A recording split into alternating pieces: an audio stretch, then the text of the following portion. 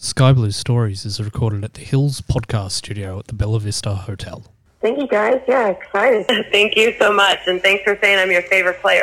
Thanks for having me on, guys. No problem. Thanks for having me on. Thanks so much for having me. It's an absolute pleasure to be here. No problems, guys. Thank you for having us. Hi, guys. Thanks for having me. Thank you. Thank you for having me on here. Thanks for having me. No problem. Thank you for having me on.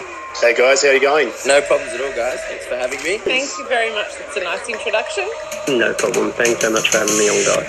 Well, thank you very much. Thanks for having me, guys. A good laugh, a good chat, so enjoyed it. Thanks, boys.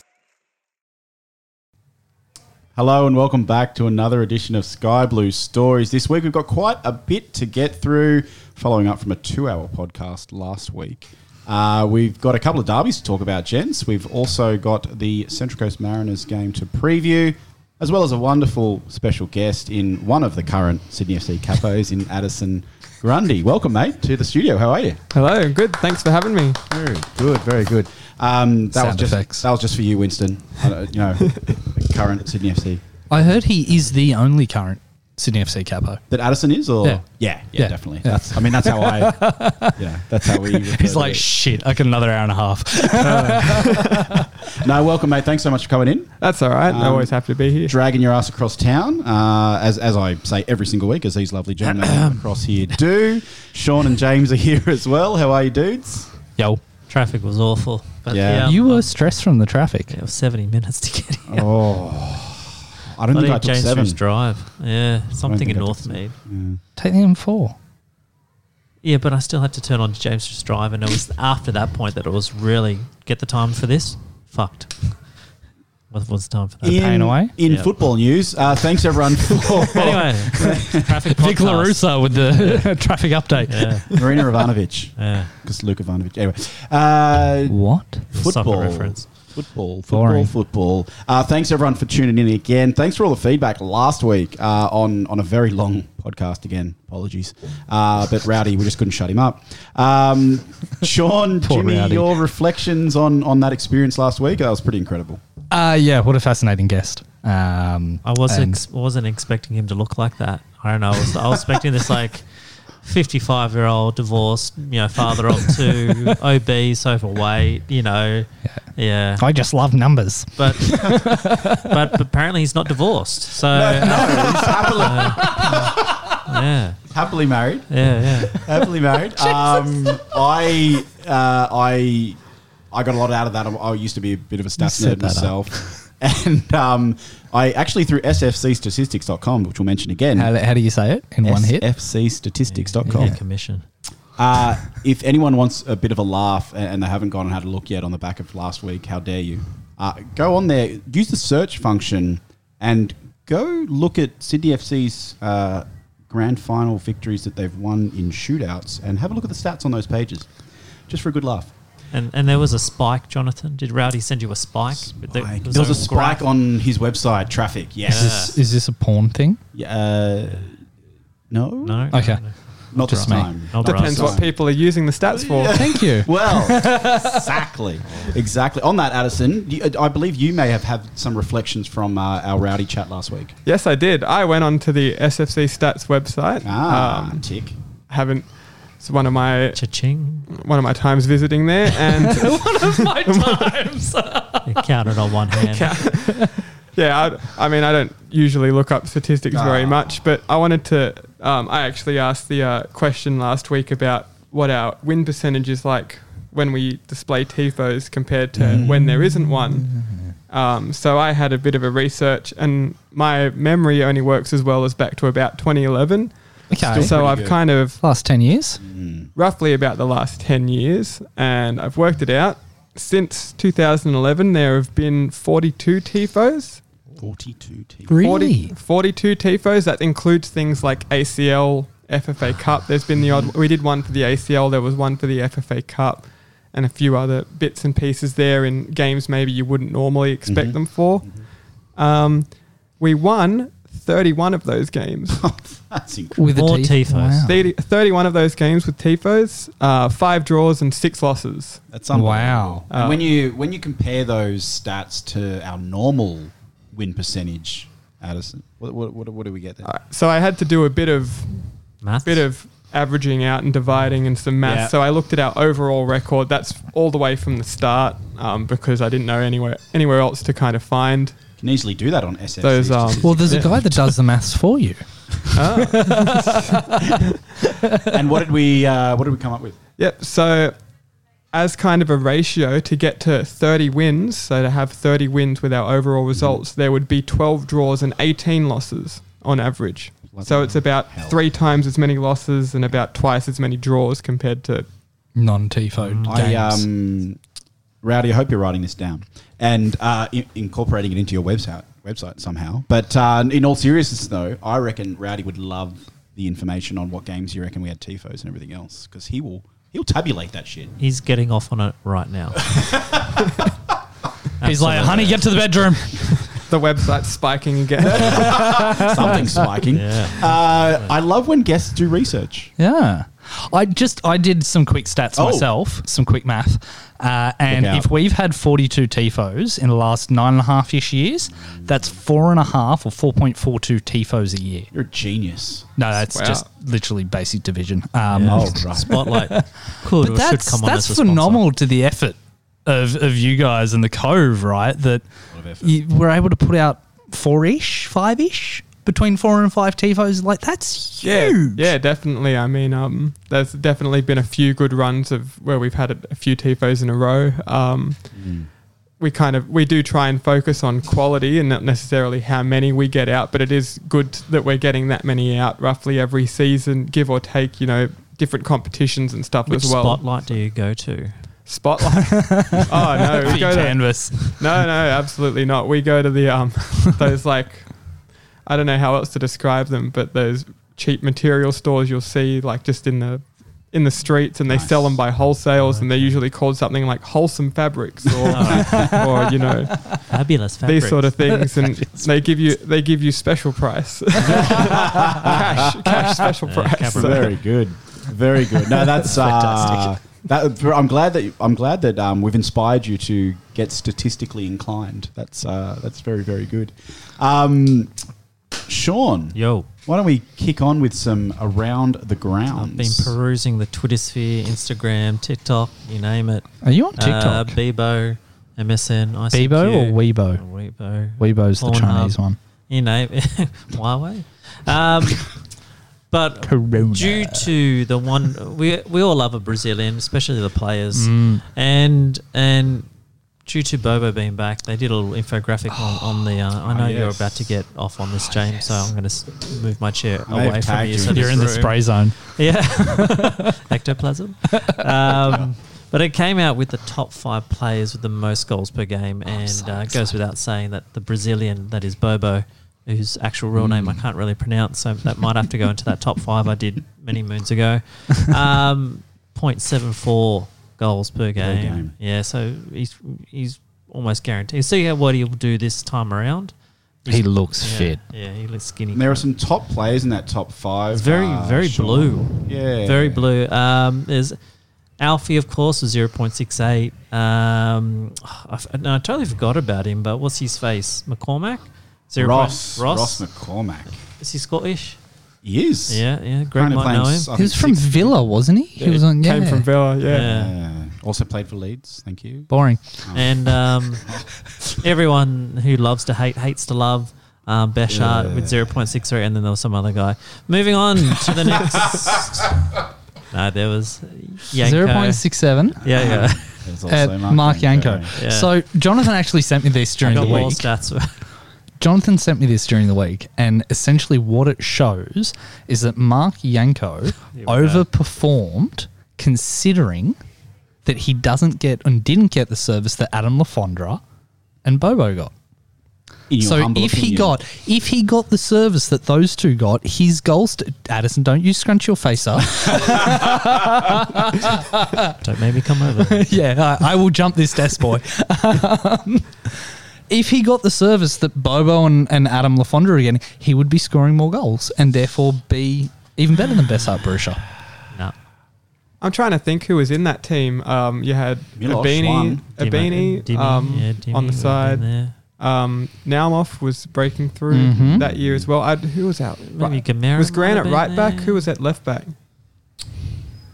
Mark Warren? Oh God, No. I think it was definitely a little bit around that. Smeltz was in there. Could have been Petkovic? Nicola? I think it was might have been. Tavares or Fatty in and around? Fatty was in the middle. Yeah. In the GF, until he got injured and went off. Yeah. Tough one. I think Milos version 1 Broski, might have been. Yeah. I think was his Ninko big was there. No, Ninko would have missed Ninko's that. after that. Yeah, Milos version really? 1. But James, you fair point. Difficult to argue. Vedran, Ryle, Zach Anderson, Yerman, Stamboziev? Yeah. Hall, Dimitrovic, Schmeltz, DJ Hall. Ninko. Ninko was Naumov, Jacob Tratt, Brandon O'Neill, Brosk. I think that's 15-16. Because that's Andrew Hall. Oh yeah, because there's no DJ Andrew Yanko Hall. in this. So you're looking at a team list with no Yank. Wow. It's quick stats, and I'm not rowdy. Wow. Anyway, so if you were wondering what the Sydney FC team for the Addy- 15-16 season was, it was Addy, this is actually an audition for you to take James's spot. So you're Jonathan's shoo-in. away next week. We never get things wrong like that. You know. Especially not James. Wow. But that is a good. That was good, backhanded. Good stats, John. Good stats. What about something that one of our Infamous. wonderful fans, Yeah, I like- of the Sydney FC, not of us. Yeah. One of our We listeners. only have Kevin. One of our listeners. Infamous Bruno. He did his own channel to some rowdiness.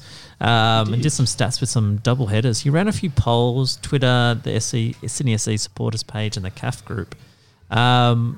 Contextually, this is around a lot of the crowd disappearing after the derby on the weekend and not sticking around for the 2/3, 3/4 disappeared. He ran a few polls around the double header. Would you watch both? Twitter was 67 no, 33% yes. Just really 2/3 no. It was a little bit more so with the supporters page. 77% said yes, they'd hang around. 23% said no, and then with the CAF group, 99 votes, 87 said they'd say yes, and then 14% no. And James, you brought up a very good point in our chat today.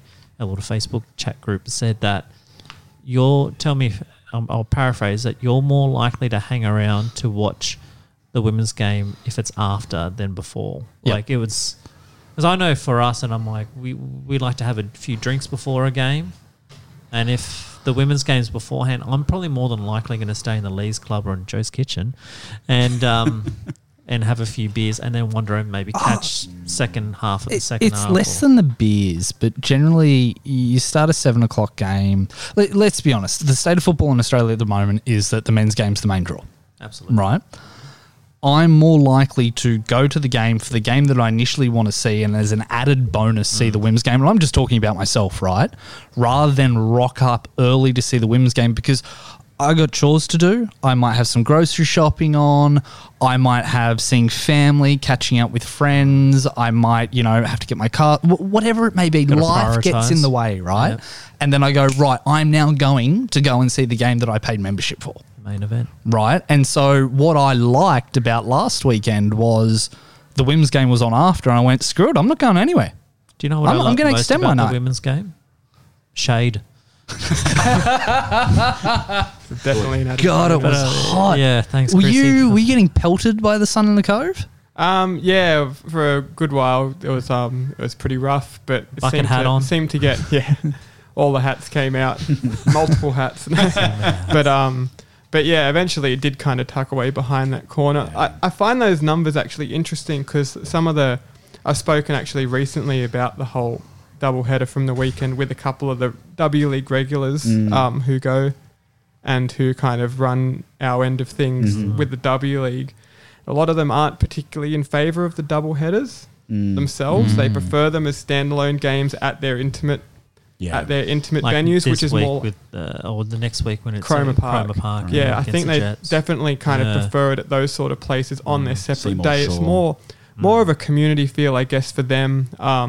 It's interesting though. I think it's different when people vote on a group like that and whether they actually stay in their seat. It would be interesting to survey how many of those people who said, I'll do a double header actually stuck around for the game as well. But a lot of people left because I think somebody mentioned on Twitter quite a few. It was the heat. It was a hot day. You're baking in the sun. You had a couple of beers, the headache sets in. Kickoff was 5, finished at 7:30. So you're probably thinking, I'm hot, I'm hungry, I'm going to go off to get some shade and cool off and have a bite to eat. Definitely. And another aspect of that too was that you would have had to leave your mask on for another 2 hours. People already getting pretty irritated about with the men's game as well, because every time someone even took their mask off to have a drink, someone was walking up the aisle to go in and say, put it back on, don't talk to that person next to you. You just have to had your drink. Just constantly have an empty can in your hand, just, ready. Well, that's the thing. They actually caught on to that eventually too. When those people that were just holding their drinks and not drinking them, they said, you're not drinking your drink, put your mask back on. So it ended up getting... So they're encouraging more drinking? Exactly. Oh, right. Irresponsibly. That's what I said to the bloke. I said, I'm taking my time. What would you rather, a drunk, passed out person or a super spreader? Yeah, and look, Bruno, do that for a poll next time. Thanks, Bruno. And we spoke about this once before on the pod, but you're never going to please everyone. Some people would like the idea of a double header. Some would like the idea of a standalone. I think they've got a happy balance at the moment. Yeah, I'm in the camp of double headers work because it's much harder to get 2 days. If they're say it's Saturday and Sunday, it's much harder to get 2 days to go to football than one. But that's just my situation. Yeah. And, I do go to standalone W League games occasionally as well. So it just depends what works. But you're not allowed into the ground, though. It's only in certain postcodes. Yeah. But that's interesting stuff. And the next thing, this is exciting. I know all three of you are avid Fortnite fans. So now you can get your Sky Blue on in the world of Fortnite. James, with your Twitch channel, you can don the Sydney FC jersey now. I was waiting for waiting for that. I can don. You can don. I was about to say dawn. Yeah, it's not sunrise. Sorry. Is it called a skin? Is that still a thing? Is it a skin? Like the Winamp skins? Yeah. Now you're talking. Winamp. That's my age. Jesus. But I'm waiting for the guy on Twitter to say, the club can fork out money to buy Fortnite skins, but they can't pay for a new kit. What the hell, Danny? Tag. This is an outrage. Addison, Fortnite, is that a thing of yours? Not particularly for me, no. I'm shocked. I don't even have any kids, obviously, that would play it or anything.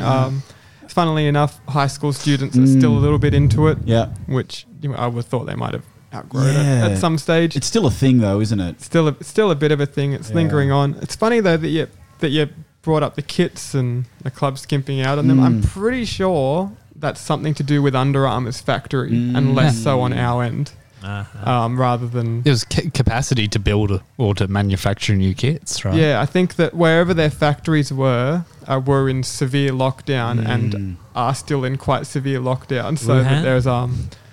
who knows?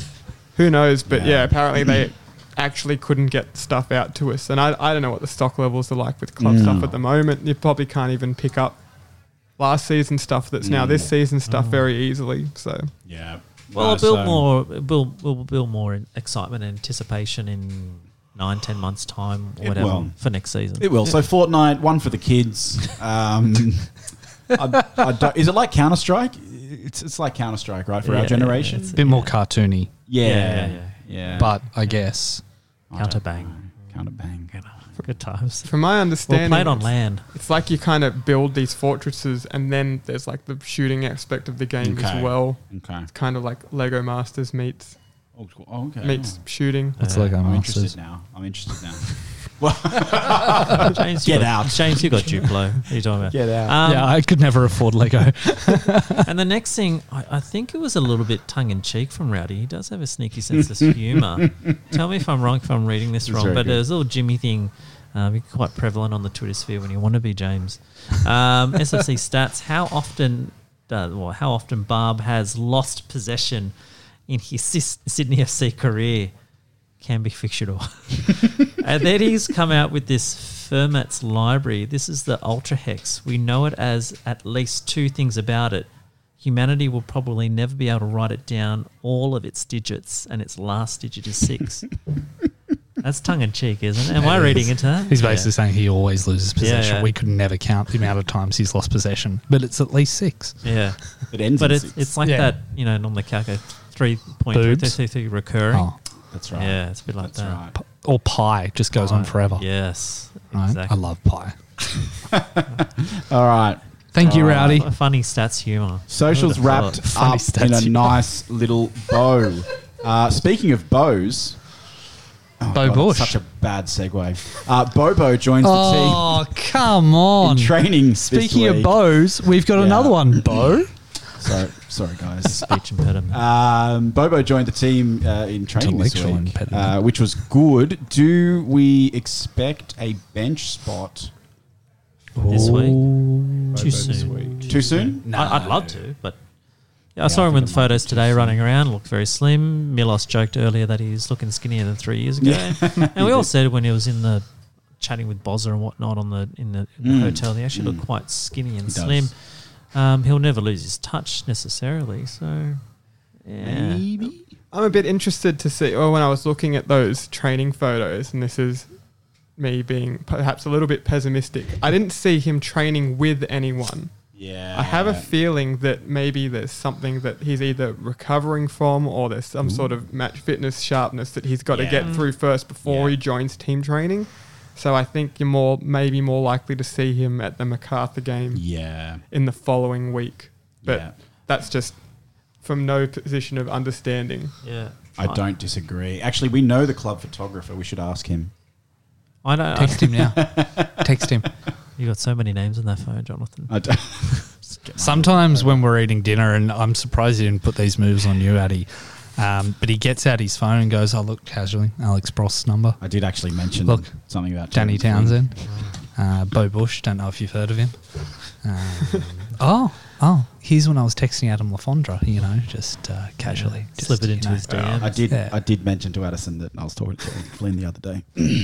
There we go, Terry McFlynn, the one I forgot. Jeez Louise. You're a name dropper. They're just, How too much nice to say power no. do you feel? Oh, God, none. Absolutely It's all none gone to his whatsoever. head. Absolutely none whatsoever. Yeah, not his thinking head either. No. So, look, personally with Bobo, I don't think we'll see him until the end of February. No. Have you texted him? Rogerio Davidson de Silva? No, the photographer. Oh, no, I haven't. Go. I'll find out later. Oh, my God. We're recording now. Thank you, James. Fake news, Sean. It's a bit of fake news. I think we were literally, we were leaving this time, Tuesday last week, get in the car, then you started. That's right. Yeah, it was just after we finished recording this. Coming hot off the South Korean press. The Pohang Steelers. The Seoul Times. Seoul Times. Reporting that Ryan Grant has signed with Pohang Steelers. Only for like 24 hours later, less than that, it was actually another Grant, Alex Grant from Perth Glory. Did he actually sign with him? Is actually a true story? It was rumoured months ago. Yeah. I don't know if it's actually happened now, but names, I guess, got a bit muddled. Yeah, I had this whole existential crisis on the drive home trying to justify his transfer. Like, I think a lot of people well, look, did. he's 28. Oh, so I guess he's played most of his career here. I guess if he wants a shot in Asia and there's a World Cup coming up and he's in the Socceroos, like now'd be the chance to take it because otherwise he'd be too old to ever play overseas. And I can't begrudge him that, but I miss him. And it was a really long drive. You okay? a little You okay? vigil. No, he's staying, so I'm good. You good? You went through all the stages of grief, basically. really did. Denial, acceptance. No, it can't. This must be. Well, I guess it's fine.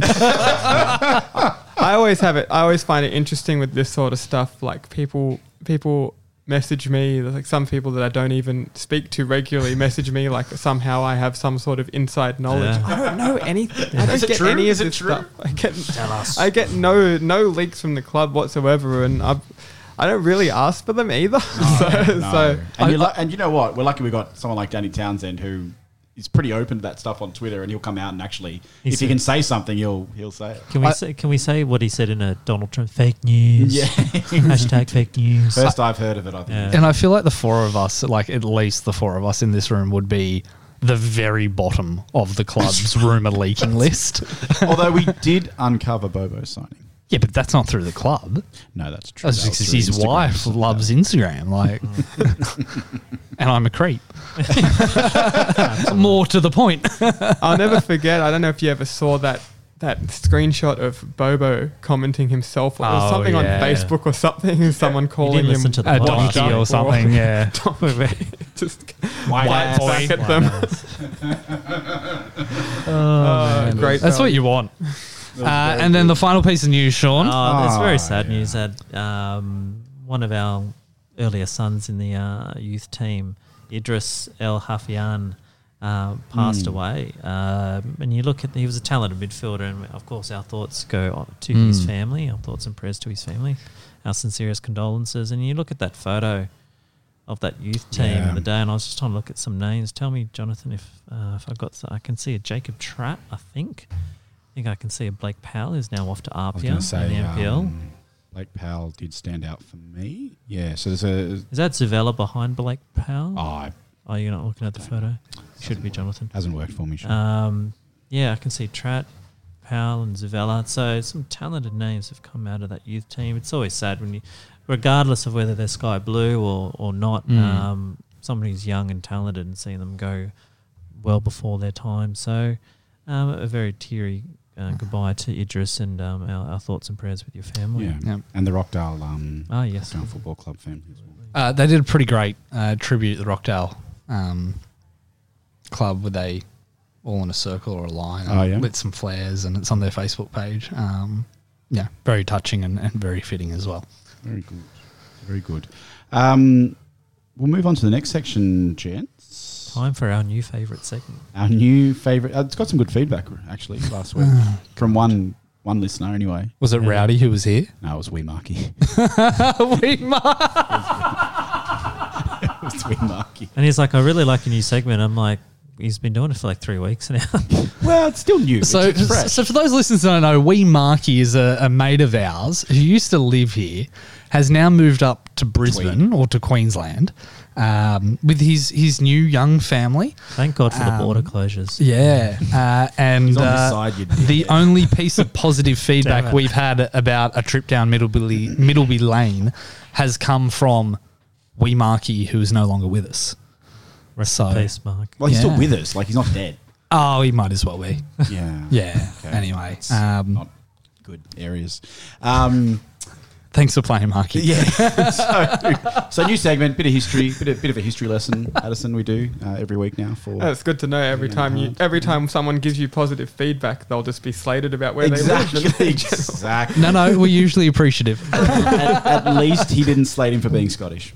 But I like Greg. So this week in Sky Blue history, quite a bit happened actually, but Ruben Zadkovich debuted this week in Sky Blue history 15 years ago, which is a bit exciting. Ended up playing 47 appearances. What else happened? Sydney FC, this was a bit of a tidbit. 20th of January 2007, James. Sydney FC named only 3 players on the bench after having to sign 2 players that week just to do so. Wow. Yeah. Players out included Jeremy Brockie on international duty. Mark Milligan and Terry McFlynn were both suspended, and Alvin Checkley and Jacob Timpano were both injured.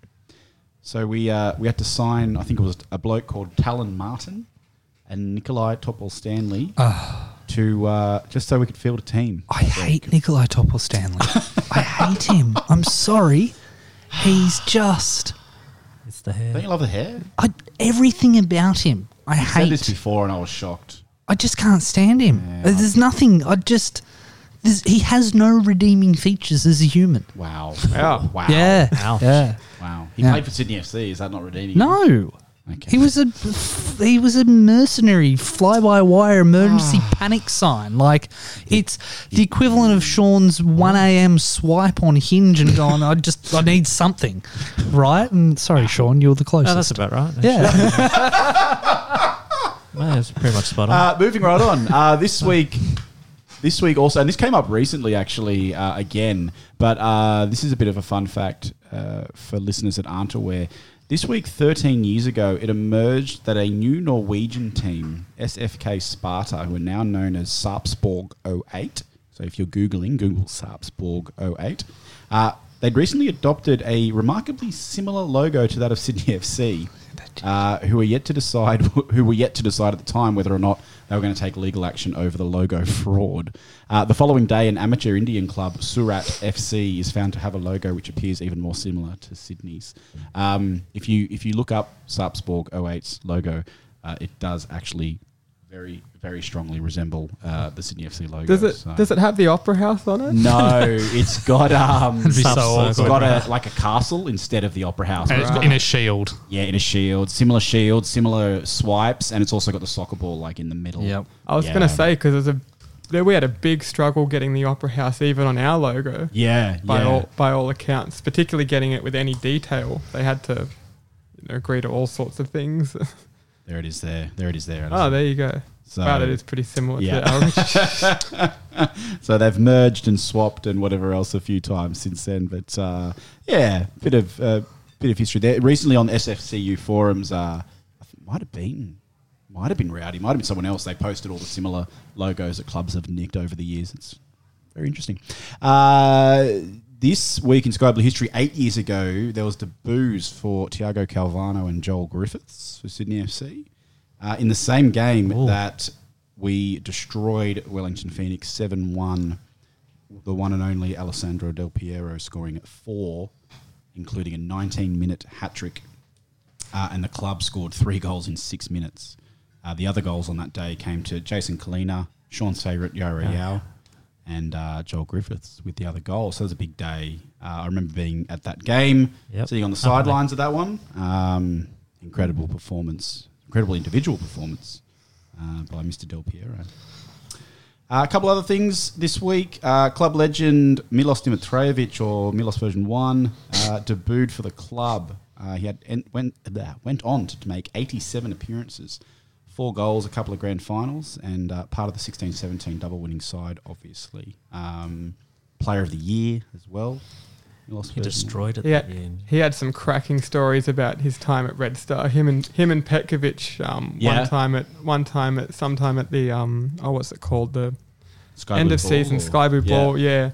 Usually they all head out somewhere either within the Star or the venue that they're at, and just chill at the bar for a while. And him and Milos were talking about all sorts of things, like when they were yet to sign contracts to stay on with the club, and they'd get trapped in their cars by the ultras. Oh, God. And basically they'd stand around their cars with bats and things until they signed the contract and stuff. So there was a lot of they had a lot of interesting stuff happens in Serbia at sea. Passionate. Wow. I love it. Instead of writing their signature, did they write, "I am being held hostage" by a group of ultras? SOS. Yeah. Something out of sign it by Morse code. Something out of Taken. That's speaking of Sky Blue balls. Did you also run into Mikhail Tavares that year? Or? Oh dear. Well worked in. Or was that a different season? Oh, Jonathan Finger, have my babies. Is that the same? Actually, that probably would have been the same season, because that was 14-15, and I think the Sky Blue Ball actually happened the week before the grand final. Okay. That year. Yeah. And I heard you and big Mikhail, hands. You and Mikhail got on famously. I hear. So yeah, one of the worst things about me is that I don't drink very regularly, if at all. But the times that I do drink, I very much commit to it. Okay, that's just like good. anything. Yeah. So you'll probably see me drinking maybe once a year or every 2 years. But when I go into that, you make up for the I make up lost time for the other 11 months. For some reason, at this particular Sky Blue Ball, I don't know whether it was the free alcohol or something, I decided to get particularly plastered. And one trip to the bathroom, I was hobbling along, and I noticed that Mikhail Tavares was in front of me walking into the bathroom, and he went up to the urinal, and I went up to the urinal. Was there... Explain. So, was there room for you to, spread out? Oh, there was a bit of distance. Yeah, there was enough distance. But you chose to stand rather close to him. I would like to say that the cubicles were full. Okay, but that could be a lie. But who knows? Okay. Again, please continue. I was probably seeing 3 versions of everything at this time. So ended up going up to the urinal, and I weirdly think about this bit that John Bishop does, the comedian from Liverpool, and he talked about when he played in a Legends game for Liverpool, how he was in the change room and they were all getting changed, and he couldn't stop staring at all these players' junk. And comparing himself to it, he's thinking, I'm bigger than Kenny Dalglish, and all this kind of stuff. And I really thought, okay, I'm gonna. It's my chance. For some reason, I'm gonna find this out now. If I'm bigger than a Sydney FC professional footballer. Kenny Dalglish is one thing, but a Senegalese international, So it's not true what they say about African men necessarily. Well, anyway, I so in my state, I had my little geese. Little geese? I had a look over, and I heard you had a ruler. No, it's definitely in no state to be carrying a ruler around. It'd be a dangerous weapon. Those IKEA. And you felt pretty good about it. I did. I mean, people would say that my vision was probably obstructed or in some way impaired at that particular point. And after this is so good. After this revelation, I decided to go out and tell two people about my experience. So I stumbled up to Reg and Boozy, who funnily enough doesn't drink. Continuation of the ironic nicknames like Rowdy. And I stumbled up between both of them. They were having a chat, and I went, "I'm bigger than him." And they went, "What? What are you talking about?" "I'm bigger than Tavares." And they went, "You are not." And I was like, "I've just been in the toilet."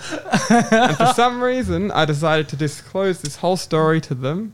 And, being the good mates that they are, they told everyone. And I think it was the next season at the fan day. Of course, Tavares got assigned to our Cove shop stall for part of the day. Oh my God. And it gets better. And then the sign. They were all the other people there who now knew the story were insistent. They're like, "Oh, can you take a photo in front of the stall?" And they put me in the photo, and they were this poor guy must have no idea what was happening, and he's like, "Yeah, just give him the thumbs up." What Boozy and Reg claimed is that I saw his thumb instead, which would be much more realistic. Yeah, I'm going to give myself the thumbs up when I go to the toilet. Good job, Sean. Good job. Yeah. Prostate's still working. You've urinated publicly. Oh, dear. I got it in the I had bowl. no idea where that story would go, and I loved it. Oh my God, absolutely brilliant! I think that is probably best Sky Blue Stories story. Is, like, I copped the thumb. You all were the hard time. at the time, and he wasn't. Is that the other kicker? Or? I was probably too drunk to. Yeah, that's difficult. Oh my God, I just wheezed like Muttley. Like that was brilliant. Very good. So thank you for that little side. That actually was a trip down Middleby Lane. That is way better than the traditional Middleby. It's probably going to become now a recurring. I'm just going to go to the next game, and all these people will just raise their thumb to me. I'm moving out of Cove Heights next game just to give you the thumbs up. I'm bringing my own megaphone. Just Addison. Let's wrap up this trip down Middleby Lane with a couple of other points, and then we'll talk some football. Oh man! 5 years ago this week, Shane Smelt scored an absolute banger to win the derby at Pertec in front of nearly 20,000 people. The FC winning that game 2-1, a very memorable goal for the club. And just a few happy birthdays for some former players and current players. Max Burgess, 26 this week. Filipe Polosco, 37. Pete Triantis. Rainko Despodovic. Alana Kennedy, 26 this week. Yeah. Tottenham legend. Chris Zavella, 24. And Mr. Baumjohann, 34. Jeez. Really? Alex. Yeah. Looks good for 34. He does. Right. He does. I wasn't expecting that. But happy birthday, lads and ladies. That old. I don't want to run you guys over time, but that last Pertec derby, man, there are some stories from that. There's a couple. It's a famous incident with Testicle Head in the family zone. That was a Tavares? Wanderers. God, he may have played that. But it was some Westie in their family, and just decided to spend the whole time trying to cause arguments with us. And it was a time we had actually worked out how to buy their GA tickets with their members' codes. So there was a bit of a cove invasion into their GA area that caused all sorts of problems. And this guy, we ended up singing at him, "Your head is a testicle," right? And then he got kicked out as well, just to make it extra sweeter. Fantastic. Had another guy come down all the way from the upper tier of our own support, come down to the front of us with me and Raoul and Paulie, I think at the time, who would come in, and they came down and he said, "I've got a chant. You've got to do this in the second half. You got to do this, right?" And this doesn't happen too often. Oh, really? But you got to do this one. And he said, point at them over there. You see that lot over there? And he said, you sing, "Who ate all the pies? You fat bastard, you fat bastard." And it was just like, we did nothing to say. We didn't say anything. And then he just took himself back upstairs. Was he under the influence? I don't know. He got his words out. Okay. He got his words out. But yeah, definitely. Didn't go with that one in the end, Addy? Didn't make the cut? Definitely didn't end up going with that one. And wow. That was also the derby that on the way back, they thought that Raoul, who had spent the whole game capoing with the megaphone, they thought that Raoul was trying to steal our banners. The police did, and they were refusing to let him come and walk with us, and they were going to hold him back, and we refused to walk, and racist pricks. We got nice bit of pepper spray for not moving on as well. Eventually, he did actually get to catch up and keep with us, so that was lucky, but nice way to farewell. So if you want to join the Cove, just send an email free pepper spray. If you have some cringe chants, feel free to walk up to the guys mid-game and give them suggestions. Masked up, of course. Socially distanced. Question on that, though, and this might be getting too political, so by all means... Pass. Yeah, feel free to pass. But when you get pepper sprayed without provocation in a situation like that, what's the club do post-mortem? Oh, look, I mean, the club are really good with us now and have been for a good long time in terms of defending us to police and trying to hold them accountable for their actions. But at the end of the day, unfortunately, the police are the police. They don't really have to answer to the club as much. You know, they can ask the questions and they can have the briefings, even with other clubs and stuff too, about how they should treat active supporters and what the process is and stuff. At the end of the day, though, it's up to any given cop that's there on the given day. That's usually a jumpsuit riot police, and they're trained specifically, you know, to de-escalate and intervene with quite heavy situations. So their skill set is, you know, go in very aggressively, diffuse the situation, throw some weight around, take control of assert power, take control of it. And the people that we would speak to in meetings prior to these games and stuff, you know, you're talking about the local area commander and stuff, you know, people that have spent a long time and are quite rational, and they want to talk things out, and they'll say, yes, we'll do these processes. I'm going to tell my guys to do these processes. It doesn't necessarily mean that that's always the case that it happens on a particular day. Yeah. No, it's good to know that the club has you back, though, right? You know, we've seen probably last 12, 18 months where some other clubs perhaps across town have disassociated themselves from their active support because of, you know, lack of engagement, two-way conversation and wanting to work together and whatnot. And it's crappy that type of stuff happens, right? Don't get me wrong, but it's also heartening to go, well, the club's just not going, well, tough toenails, by the same token, right? So... Yeah, definitely. And I think a lot of that comes from goodwill and other instances where we choose to do the right thing collectively, and we are open to having these conversations. It really does help us when it comes to dealing with these problems and talking them out. It obviously helps to the treatment that we get on match days as well. So it's always important to keep that dialogue up. Okay, nice. Thank you. Great stories. Is that it for Middleby? And that was a trip down Middleby Lane. We need an outro song. Yeah. Sean, please carry on. Football on top of the amazing shade that was roughly at about 7:30 on Saturday night. The wonderful girls in Sky Blue got another win over their crosstown rivals, 2-0. Mackenzie Hawkesby Penn and an Ellie Brush good, Great goal off the corner, wasn't it? Off a corner, quite ninja-like, good, good reflex actions there. It's the same starting 11 as last week, but personally, I'd love to see Claire Wheeler make the bench. I think she's quite a talented young player. She had about half an hour. Yeah, about half an hour in the last half of the second half. Great Sydney Uni player, young Matilda. Now that makes it 3 out of the 4 last games against the Wanderers. The girls have won 3 in a row without conceding a goal. We won't talk about that fourth one. No, never happened. Never happened, Jonathan. Exactly. Never happened. Another dominant display from start to finish, and Yada 3 from 3 for the season. Sure. Yeah, Yada from start of the season they're flying on top. Hopefully that continues soon, whenever they get to play. Another dominant display. Rarely trouble. I think Yada Wyman had little to nothing to do in goals. Fair to say, probably at half time we should have been up by 1, more. Maybe 2. But I think it goes without saying, we saw it across the socials if you're paying attention.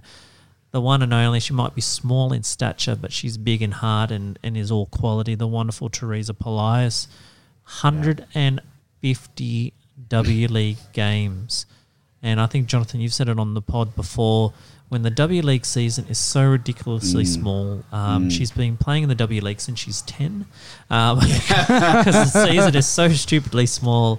So to rack up that amount, imagine how many she'd have if exactly the normal season. Yeah, like 20 game season, yeah. Teresa would be first or second in appearances, really, if they played a decent sized season. So, yeah, look, we can't speak highly enough of Teresa on this pod. She's a former guest as well. But what an absolute champion. And she has not... champion player and champion person. She'd shoot this back at us straight away, but I don't think she's taken a backward step. She's ridiculously consistent, deserves a spot every week, 90 minutes every week.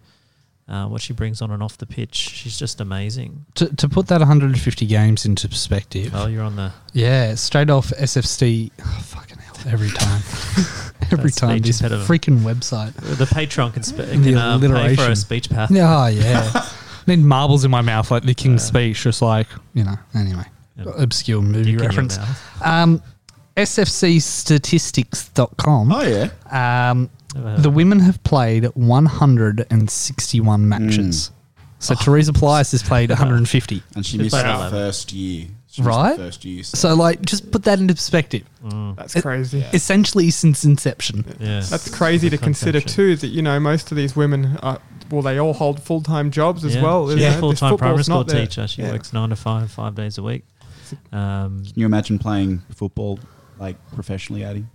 Technically you do, don't you, Addy? You're telling us before the pod. Oh, talking it up. Yeah, professionally Sunday league. My professional five-a-side. And to get a win in her 150th, it is always sweet. In a derby too. Yeah, and in a derby, yes, Joe. Right. Yeah. Like I said, we can't take enough time to put plaudits on Teresa. So well done again. It's a shame that Remy or Beanie didn't get a goal this game, but good on the best one out of the two. Yeah, the other one doesn't exist. Courtney Vine's been a shining star, I thought. Man, isn't she amazing? She's slayed. Absolutely whenever slayed. she gets the ball at her feet, she's a dead set, constant threat all the time. But even out of possession, she just tracks back and hunts for that ball. I know we're a few years, 2-3 years out from a Women's World Cup. She'll continue doing well in the NPL, more seasons with Sydney SC, W League. She might end up going overseas for a stint. She may not need to. NPL if she keeps going the way she's going. She's been one of the standout players in the competition. For a Matilda squad. Absolutely. Yeah. Absolutely. No, great stuff going, the girls. And well done to everyone that stuck around, as we discussed quickly before. I stayed till Ellie Brush's goal and then I buggered off because I had to get back to the western suburbs of Sydney. But again, a great win by the girls. Great result, and they're on top of the table. In such a short season, it's really important to get those wins up early as the club chase an elusive Premier's plate in the W League. And then there was more football, but before it. At 5 o'clock. How do we feel? 1-1 draw. Costa getting the penalty. I will say it was a nicely taken pen. He did take. I was a bit nervous I when he didn't stepped watch up. it. You turned away. You did. I didn't You watch it. did. Yeah. You made this big song and dance about refusing to watch it. Did you watch it, or did you have your back? I managed to watch it. It was a tough watch, though. Particularly, you're so used to the calmness of we've had Alf, we've had Bobo before Alf as well, right.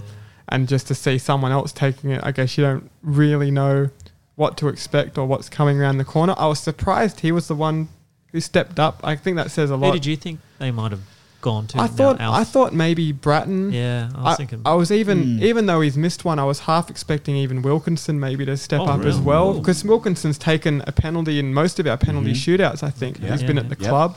But yeah, look, it ended up being a well taken penalty.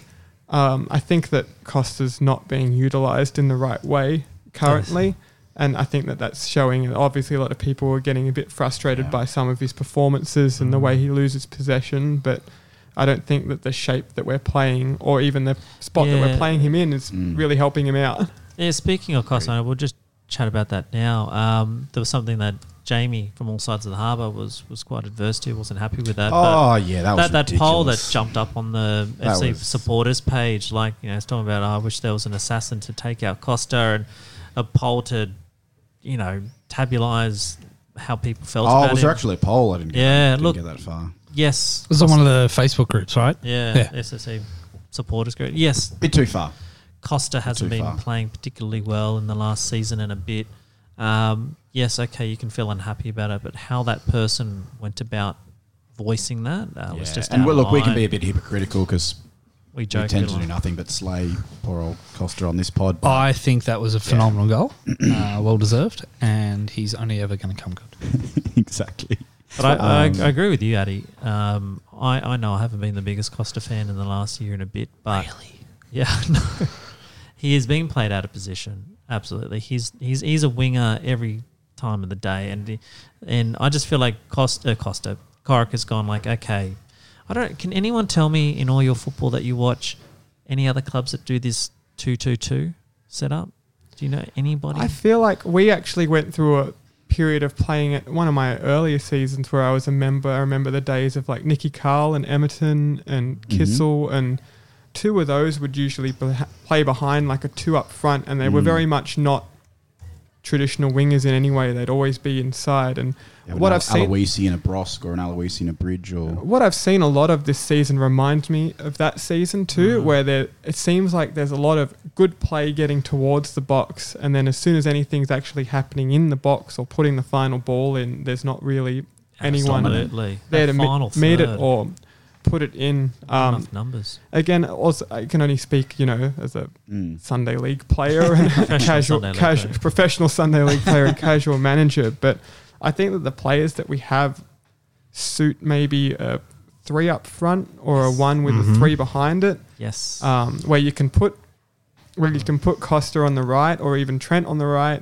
Yep. You can then. What that then allows you to do is you can then play Milos or even Baum Johan in like a 10 spot, or as part of the bona fide 10 part of the midfield, because I think that sometimes Milos has adapted his game so that he works well out on the left. But if you remember in 16-17, he was flying when he was playing the 10 because Brosk was out for a little bit, and they had Milos playing behind Bobo at the start of that season, and we tore it up.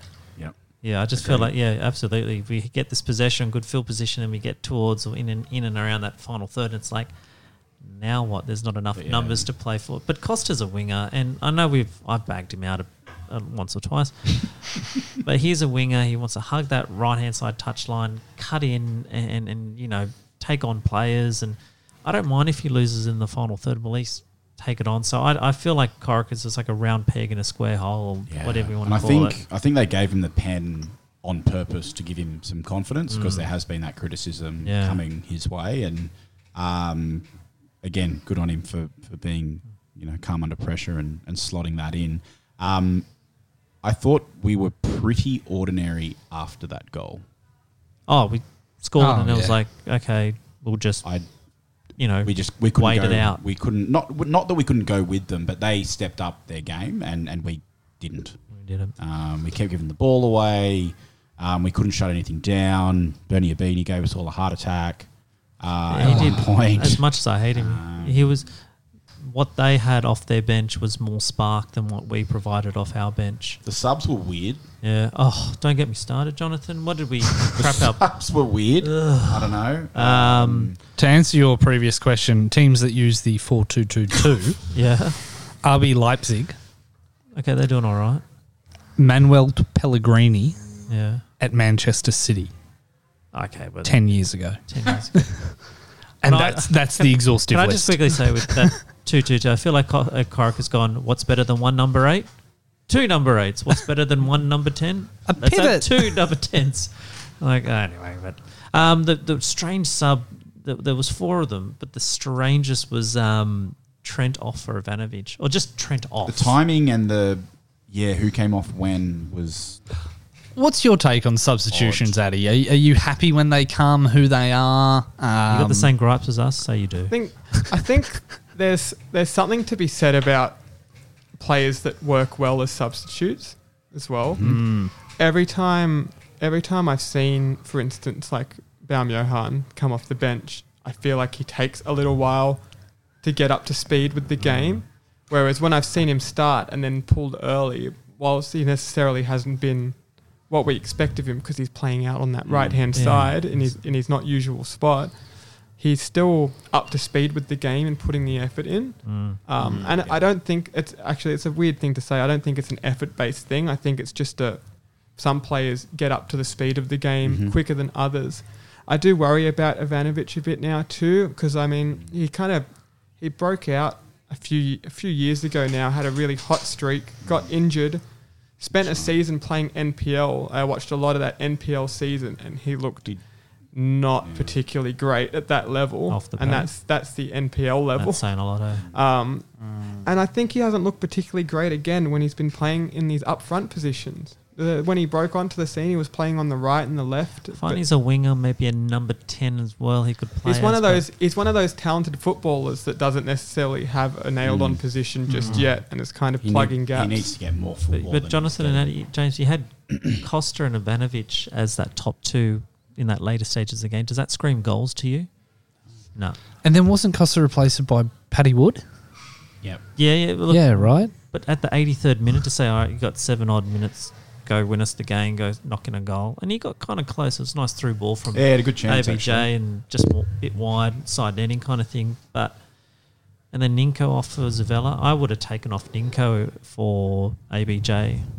Can we expect to see Ninko play 90 minutes every week? Yeah, it looks a bit rough on him sometimes, but there is a... He does look puffed. There is a thing, though, that I've noticed with Ninkovic lately is that he's low-key quite good for our defence, not even necessarily in terms of tracking back. The amount of times I've seen him basically control or receive a ball at the edge of our own box, basically stand on it for what seems like an infinite amount of time, and then play some sort of ball that puts us on the counter-attack. It's crazy. Yeah. And he just... that composure when we're actually when all those other players are pressing us is really helpful to get us out. Number 6, dropping in but near the centre backs and then looking to play forward, like what Bratton and O'Neill has done in the past. Yep. Yeah. So maybe that could be a better role for him as he ages, so to speak. The equaliser came fairly quickly after the penalty, and unfortunately from a goalkeeping error. From where we were sitting, which was the other end of the field, it looked like it could have been offside, but obviously wasn't. So did it go up? Sorry? Does it go up? No. They didn't show any replays. I just thought it goes up automatically. I looked at this game back because I thought the same thing about the offside. The player who makes the run in front of Redmayne is definitely offside. He is definitely 100%. What they've clearly judged is that Redmayne's touched the ball and somehow had some sort of control over it, which resets the play. But to that if he's point, offside, in an offside position... I don't know what the ruling is here, but I kind of think about... When I think about, if Redmayne had made a save in that instance and not necessarily tried to catch the ball, he would be adjudged to be offside. You tap in a rebound off a save and you've started offside. It's offside. So I don't understand why it's different in this instance. If they can stuff up that handball in the MacArthur game in the box there at the end, they can stuff up just about anything. Considering, Sydney FC VAR conspiracy. I would have thought that if anything, it would have been made more of a deal of. It was weird that the talking point after the game was about the legitimacy of our penalty. Yeah. No one even talked about the potential No, they offside. You didn't. look at the post-match commentary and stuff, and I do worry about that a bit, as I feel like the more the media starts to question decisions for us or bring up our record like that, the more it starts to become a perceived reality for referees. Yeah, absolutely. And it was a pen every day. Tracy. There was no question of it. Crossed in his path. I don't get how it's not. Yeah, he had eyes for As I live tweeted, why is this a question? I had several drinks on the weekend.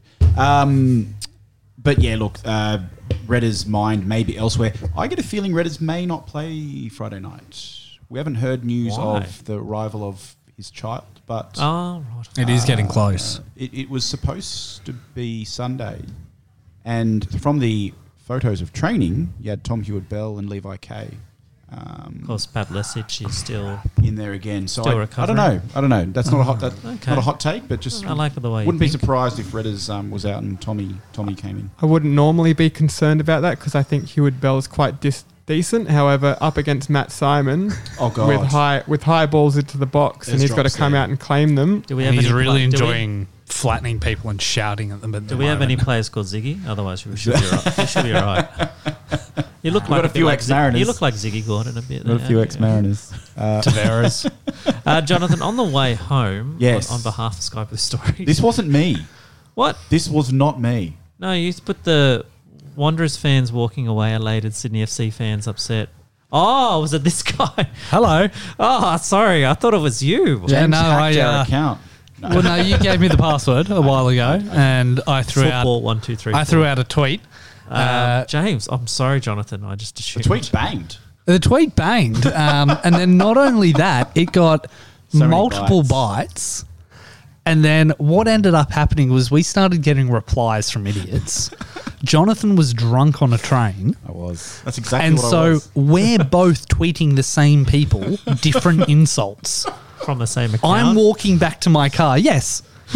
I'm walking back to my car going, you're an absolute flop. Let me teach you the offside rule because you don't seem to understand basic football. Jonathan's going, well, actually, and we're just coming at these every individual were coming at from two different angles, and it was the best example of cyberbullying I've ever seen.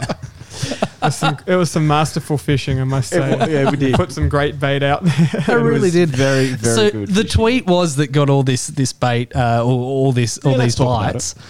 Was Wanderers fans walking away elated, Sydney FC fans upset. It shows you the difference in the clubs. Now, I don't think that's too much of a stretch, right? Because most Sydney FC fans walked away, heads down, a little, the big exhale. It felt like a loss of 2 points. Right? Yeah. Full-time whistle goes, the red and black end, all 5 of them started cheering really loudly. And it's just like, that's literally a fact. That is something that happened. It's tangible. It's observable. You can't argue with that. And yet... You're very condescending, James. We've got morons that seem to want to do that. Very condescending, James. I was condescending. I was very condescending. You were. The other one is, Addison, you know football a lot better than any of us. Is dropping a 1-0 lead bottling a game? To draw? That's not really... It's bottling if you lose, right? Well, again, that kind of subconsciously says more about the expectation that we're meant to win. Right. So if their fans are already walking in with an expectation that we're going to win and that anything that they get from the game is somehow positive, that kind of just confirms the theory. Right. That's logic. God. I'm glad we have intelligent people at our club. How do you feel about the drive from where you are every week out here and just joining us for some logic bombs?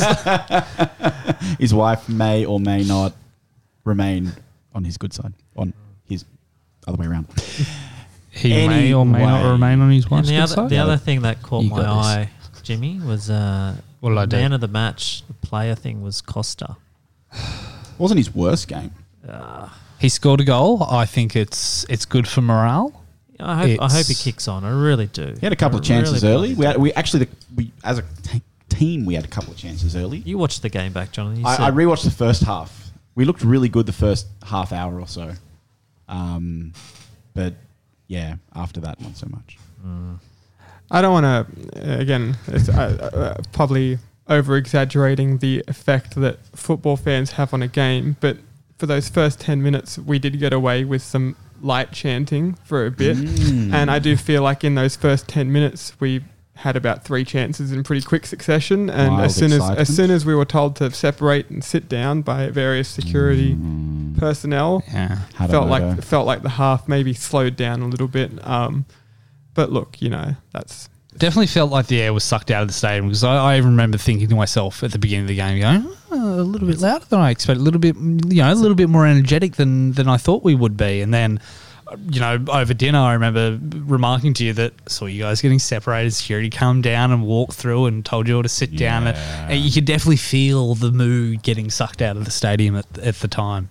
Yeah, definitely. And it was one of those things that we didn't really know what would happen. Like, no one knew what would happen because we've been told that, there's going to be no organised active support allowed. We said, well, what happens if one person stands up and starts chanting and other people join in? And no one really had an answer. And it seemed like we're going to kind of get away with this like kind of informal, just chanting every now and then kind of thing.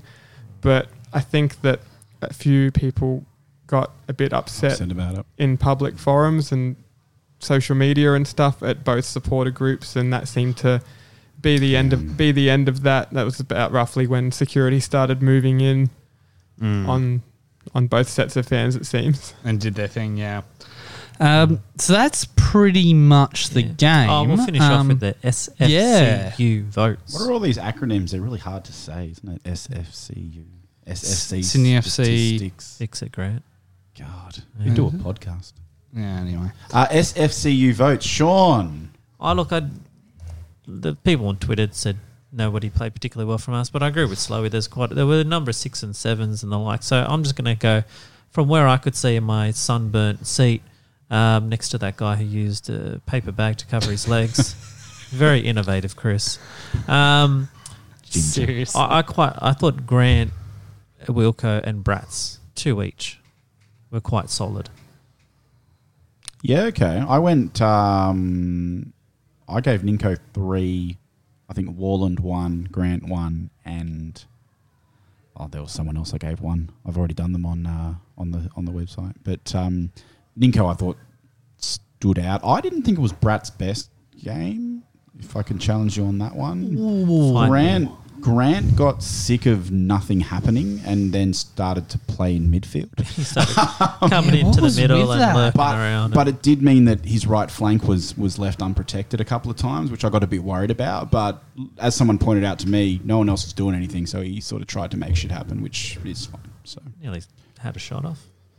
I think it's going to be better when Bratton and Hoff are back together and forming a bit more of a partnership, because I feel like Paolo was okay. It's absolutely not a slide Just on Paolo. different. He can definitely fill a lot of different roles, but I feel like we saw a little bit when we had O'Neill and Bratton on the same side, and we saw what a difference it makes to have 2 people who can play the ball, who can be playmakers and can do all the other bits. Particularly when you have that 2 in midfield, it's important that both of them are as threatening as each other. And I think Hoff, although very early in his career with a bit of that youthful enthusiasm, does look like someone who moves the ball quick enough and has a bit of quick feet that can actually look a bit more like a threat than perhaps a Rattray does, who does a lot more of the sweeping up. And he drives into space exceptionally, I've seen from Hoff. He looks up and can actually move into the space, which is a big strong point. So, 100% agree with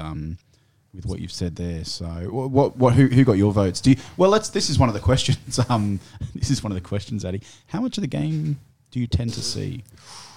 Or do you solely rely on going home and watching a replay? Well, I mean, obviously, I saw more of the game this weekend than most times. Yes. In terms of when things are normally at their way, it depends entirely on the ground that we're at. Yeah. At Cogra, it's often it's pretty difficult because there's absolutely no screen of in your eye line. When we were back at the SFS, particularly when they built their stupid mega screens. Thank you, Nick Politis. That was a lot easier to see, and things like Leichhardt, there's no hope. Yeah. You kind of I don't know.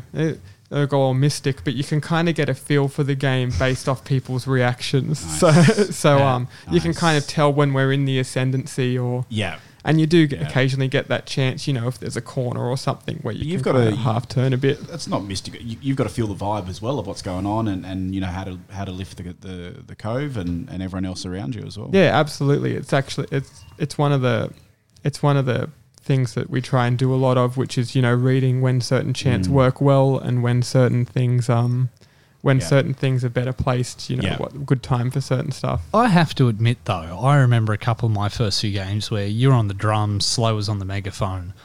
Mr. Megaphone. Yeah, and not to slight Slow because, seems like a decent guy, but there would be tense moments during the game. There would be penalty kicks, whatever it may be. The guy'd stop chanting. He'd just watch the screen at SFS, right? You're there banging away by yourself, the lone drummer. And anyway, he's going to shoot me next week.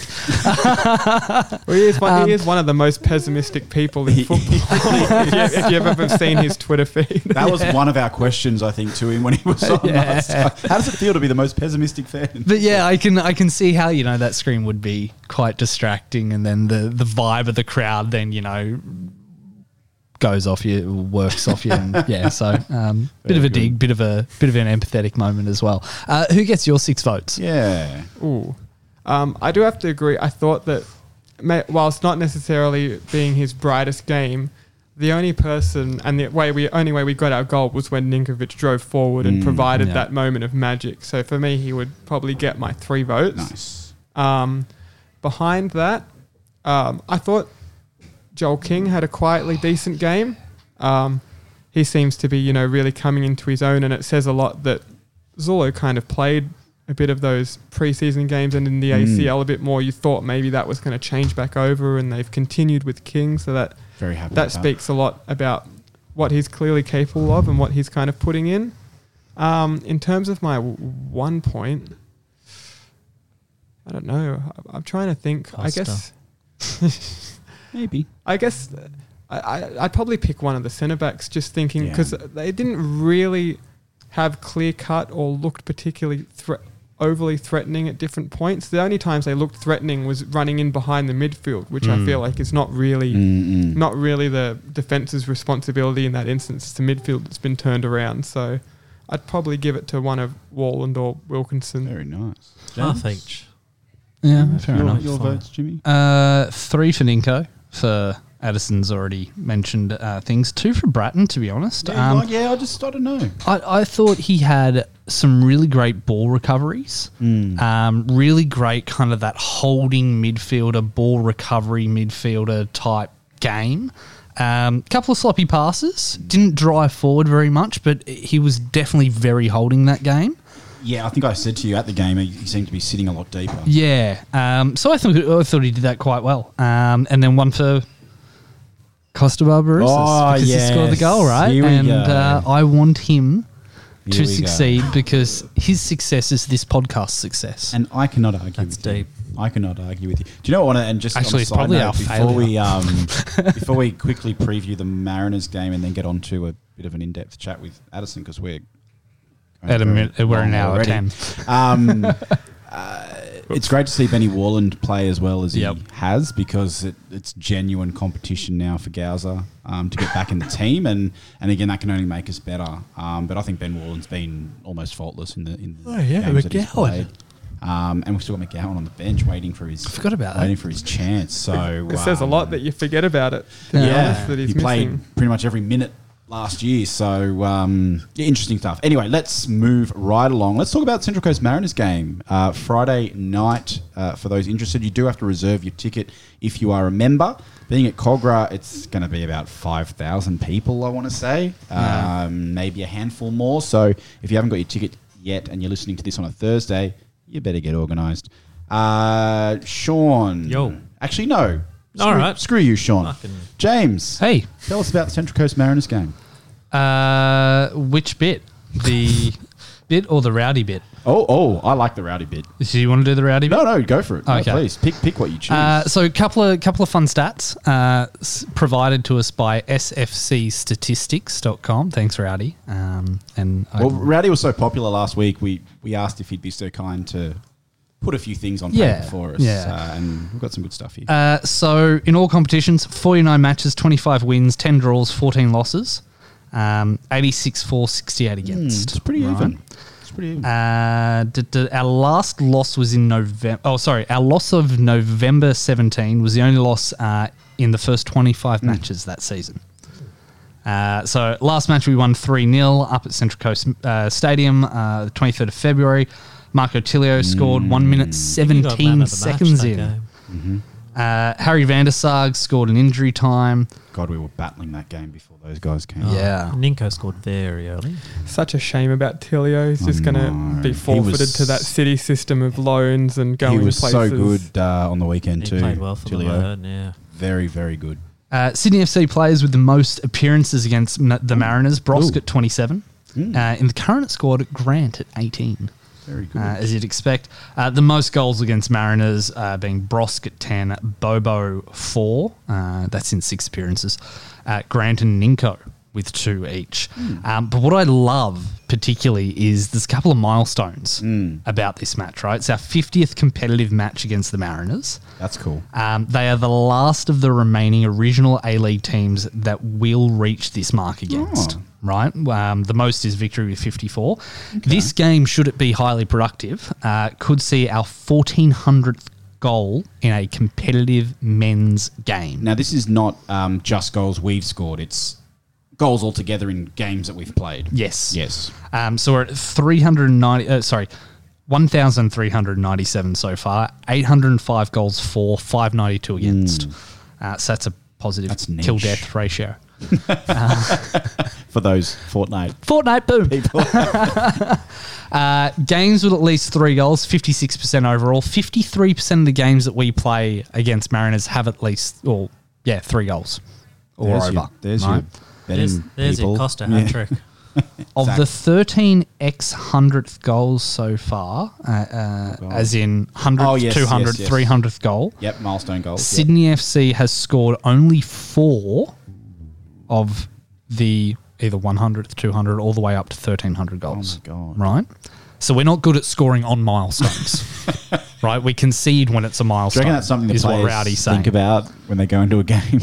Yeah, it could be. It's up on the whiteboard. I reckon it's up on the whiteboard. We're still waiting for Sydney FC's 1,000th yellow card. Right? Now, I thought we'd get it. So did I. Does it count if Simon gets one on the weekend? Does it count for us at all? It'd be great. We only had one in the derby. Luke Bratton. No, it doesn't count. So 3 to go to 1,000 yellow cards. And that'll be 3 more seasons. That's right. Illuminati confirmed. Exactly. Hey, there he is. We average about 2 per game, right? 2.01 overall, 2.06 against Mariners. 3+ yellows is reasonably common. 34% of matches overall we get +3 yellow cards. 39% of matches against Mariners we get +3 yellow cards. So I feel so intelligent talking about this. Gambling. +3? I feel like gambling. This is not good. Come right up. It's not good. Find where the dice is. Find where the dice is. Watch the dice. Watch the cards. Where do the cups go? Where do the cups? Who needs dices when you've got Rowdy stats? Rowdy does not associate himself with gambling, reckon so he please counts don't cards. use his stats to gamble. Thank you. It counts cards. Proudly sponsored by Sportsbet. It's Rain Man. Can you imagine the odds on a Rowdy backed bet? Like, you'd get absolutely reamed.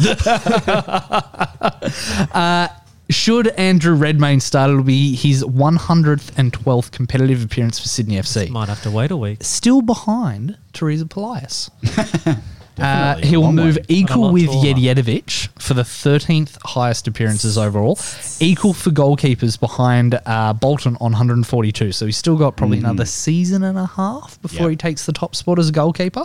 Yep. He's conceded 112 goals, which is 0.99 goals per 90 minutes. Very, very close to 1 goal a game. But you compare that with Vedran, who we weren't terribly unhappy with at the No, time. we weren't at the time. Right? Who concedes 1.33 goals per game. There you go. So I like that because it just takes 150 versus 112. Well, it takes the ethnic anger out of me. It just completely diffuses me, right? 36% of games result in a clean sheet by Andrew Redmayne. Vedran had 26% of his games having clean sheets, and he's had 0 yellow cards. Vedran's had 7 yellow cards. And Bolton 8. So Redders has never had a yellow card. Imagine most of them would be either for time wasting or referee abuse. Or red cards for running out of your box and handballing the ball. No, that's at the other club. I know, but it's still funny to laugh at. Very he's an idiot. good. So there's some stats. There's some stats for Friday night's game that could happen. Thank you, as well. Rowdy. Some They were milestones. wicked. They were. See, the thing with Rowdy is that everyone's going to love it so much that he's going to have to do it every week, or people will get upset. 7:05 p.m. kickoff Friday night. Apart from Redders, who we mentioned may or may not start, we'll wait and see. Do you see any changes to the team? Neuenhoff back in potentially? Put the Hoff in. Sorry, Retro. I like you, but the Hoff is ready. Wonder what was wrong with his ankle, because they mentioned that it was some sort of ankle problem. Ankle problems rolled are it never at great. training. Oh, he just rolled it. Stevie said he'd be fine and ready to go. Oh, he did? Yeah, that's what good. he said. Okay.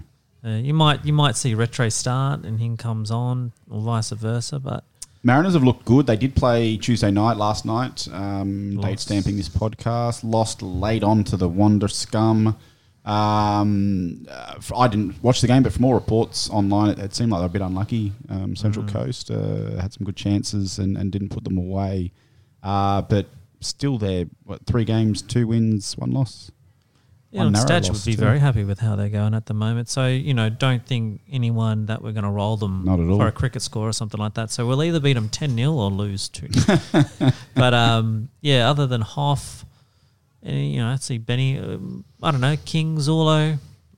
Zorlo wasn't even on the bench. Yeah, I think the rotation will come. I think it's too early on at the moment. We've got a week between games. So Otherwise, you'll see Costa and Trent up front. Maybe something with ABG and Caceres, but or maybe not. But I wouldn't mind seeing ABJ start on the weekend. Yeah. At least Caceres provides a bit more impact off the bench, a little bit more point of difference. Oh, look, even Ninko off the bench, getting come on as an impact, we'll see. We'll see what happens. Absolutely. That's a we'll good see what point, happens. Jonathan. Caceres substituted upsets me endlessly. Start Caceres and ABJ. We're big Caceres fans on this podcast. Yeah. He's a tidy player. He always looks up to whenever we play those ACL games, he's always one of those players that looks up to the quality. Mm-hmm. But again, I don't know whether with him it's again like he still hasn't quite found his position. He's started as a number 10, has done bits in centre midfield, has done bits out on the wide and stuff, and kind of just needs to play in one spot regularly, which he's kind of getting to do a bit more now at least. Yeah. Right wing, right. We just, as I say every week, just start him anywhere on the pitch. I don't really mind. Well, if he played a front 3, he'd be one up the top. One of the 3 up top. Or would he be in the midfield supplying the balls? Well, Ninko. I'd have Ninko, Hoff and Bratz. I like it. Yeah, I like it. I hope you're listening, Steve. Score predictions. Well, do you want to do that? Yeah, quickly. Yeah, go, Jimmy. Go. 3-1. Sean? Hat trick by Caceres. Hat trick by, what's his face? Costa. Love it. No, I want to see Trent get on the board. Maybe they can share the goals. I'll say 2-0 and a goal from Trent and a goal from Costa. I don't see them not scoring, unfortunately. But I see us scoring more, so I'm going to go with the 2-1. 2-1, all right. I like that. And I will say 2-0, but the second goal won't be until injury time. Ooh. I'd love statistics on our injury time goals. There's a stat for that on SFC. Yeah, I know, right? I was just, I'll be back. I remember there was one crazy season. I think it was around when Ranko Despotovic was at the club, and 13-14. We had a couple of home games with some serious last minute scenes in a row. Yeah. It seemed like they weren't going to end. Yeah. Yeah, it was wonderful. Let's get right along because we're taking up a lot of time again. Everyone loves a 2-hour podcast. Addison, it's time for some questions from your adoring public. Mainly, all 3 of them. Mainly just from us in the room. Mate, again, thanks for sharing the mic with us tonight. And thanks for everything that you do for the club. And I know that you're not going to take much credit for that. But previous guests we've had on have been similar. But, again, like it or not, you're a bit of a figurehead. And I know your mates will give you shit about me saying that. So, good luck with that. But it's almost a thankless job. And it's one that you get, I'm sure, a lot of personal satisfaction out of helping the team. But it's also one that, it doesn't come with too many it is many rewards. You're kind of right, but it is one of those things that, like, I always see it, and the people that I work with and that help out and stuff, we do see it as a privilege. Not many people have the opportunity or know the ways to get the opportunity to support the club like we do, with so much stuff happening behind the scenes. So you've always kind of got to be thankful, even if you're at your 50th hour into a Tifo or something or whatever, and you kind of think, when will it end? Why have we decided to do this, etc., etc. But you're always really thinking deep down, I'm lucky that I get to be here and I get to make this and I get to paint it, because not everyone necessarily has that access to do those things. So it is. Well, let's fly in straight off the bat. One of the questions may or may not have been from Mr. Reaper. How does it feel to be the 4th best Sydney FC capo? Ooh, 4th best. Clearly, I'm amongst an elite company. How many have there been? 4? That may have been from Boozy. Maybe. Well, I mean, there have been a few, and I mean, you echo kind of what Slow said, is that every capo is more or less a reflection of the people that are in front of them, and it's just about harnessing that energy and choosing the right moment or the right thing to do at each particular point. I think an incredibly long amount of time, and spend a lot of time reflecting on games that I've capoed or been a part of leading the active support for. I'll rewatch games specifically to hear points where we've been louder, or what things sounding like coming across the broadcast and stuff. So it is something that I do. I am pretty self-critical about, and it would take a lot of responsibility for. I'm really glad to hear you say that, because when we are exceptionally loud, I quite often look at the game clock and go, got to go to the 57th minute and listen to that back on the broadcast. Yeah, I have been known to do a bit of that on occasion as well.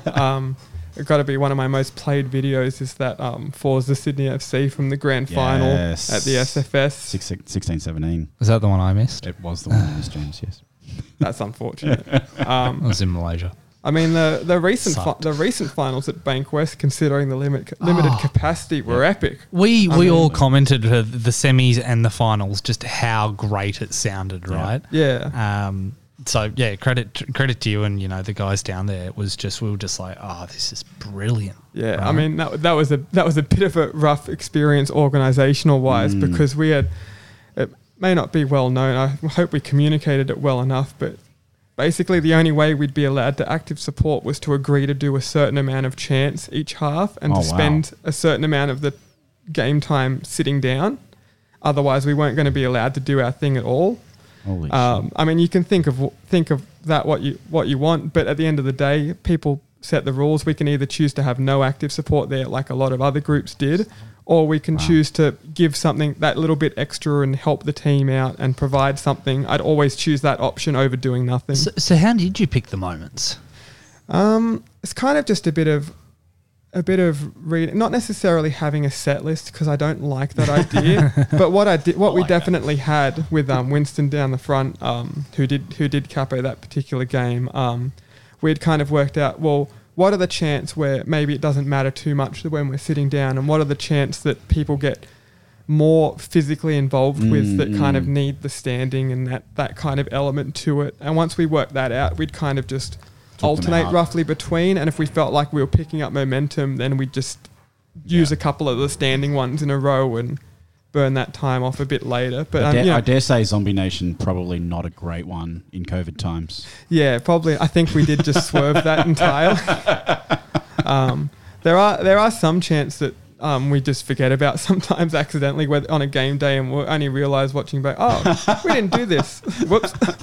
But it has kind of gotten to that point because of the good work of other people before me and stuff, where we have so many chants that some can go missing or take a bit of a break from and reappear later. It keeps it a bit fresh. Well, if you keep running Capo School and teaching people how to be capos.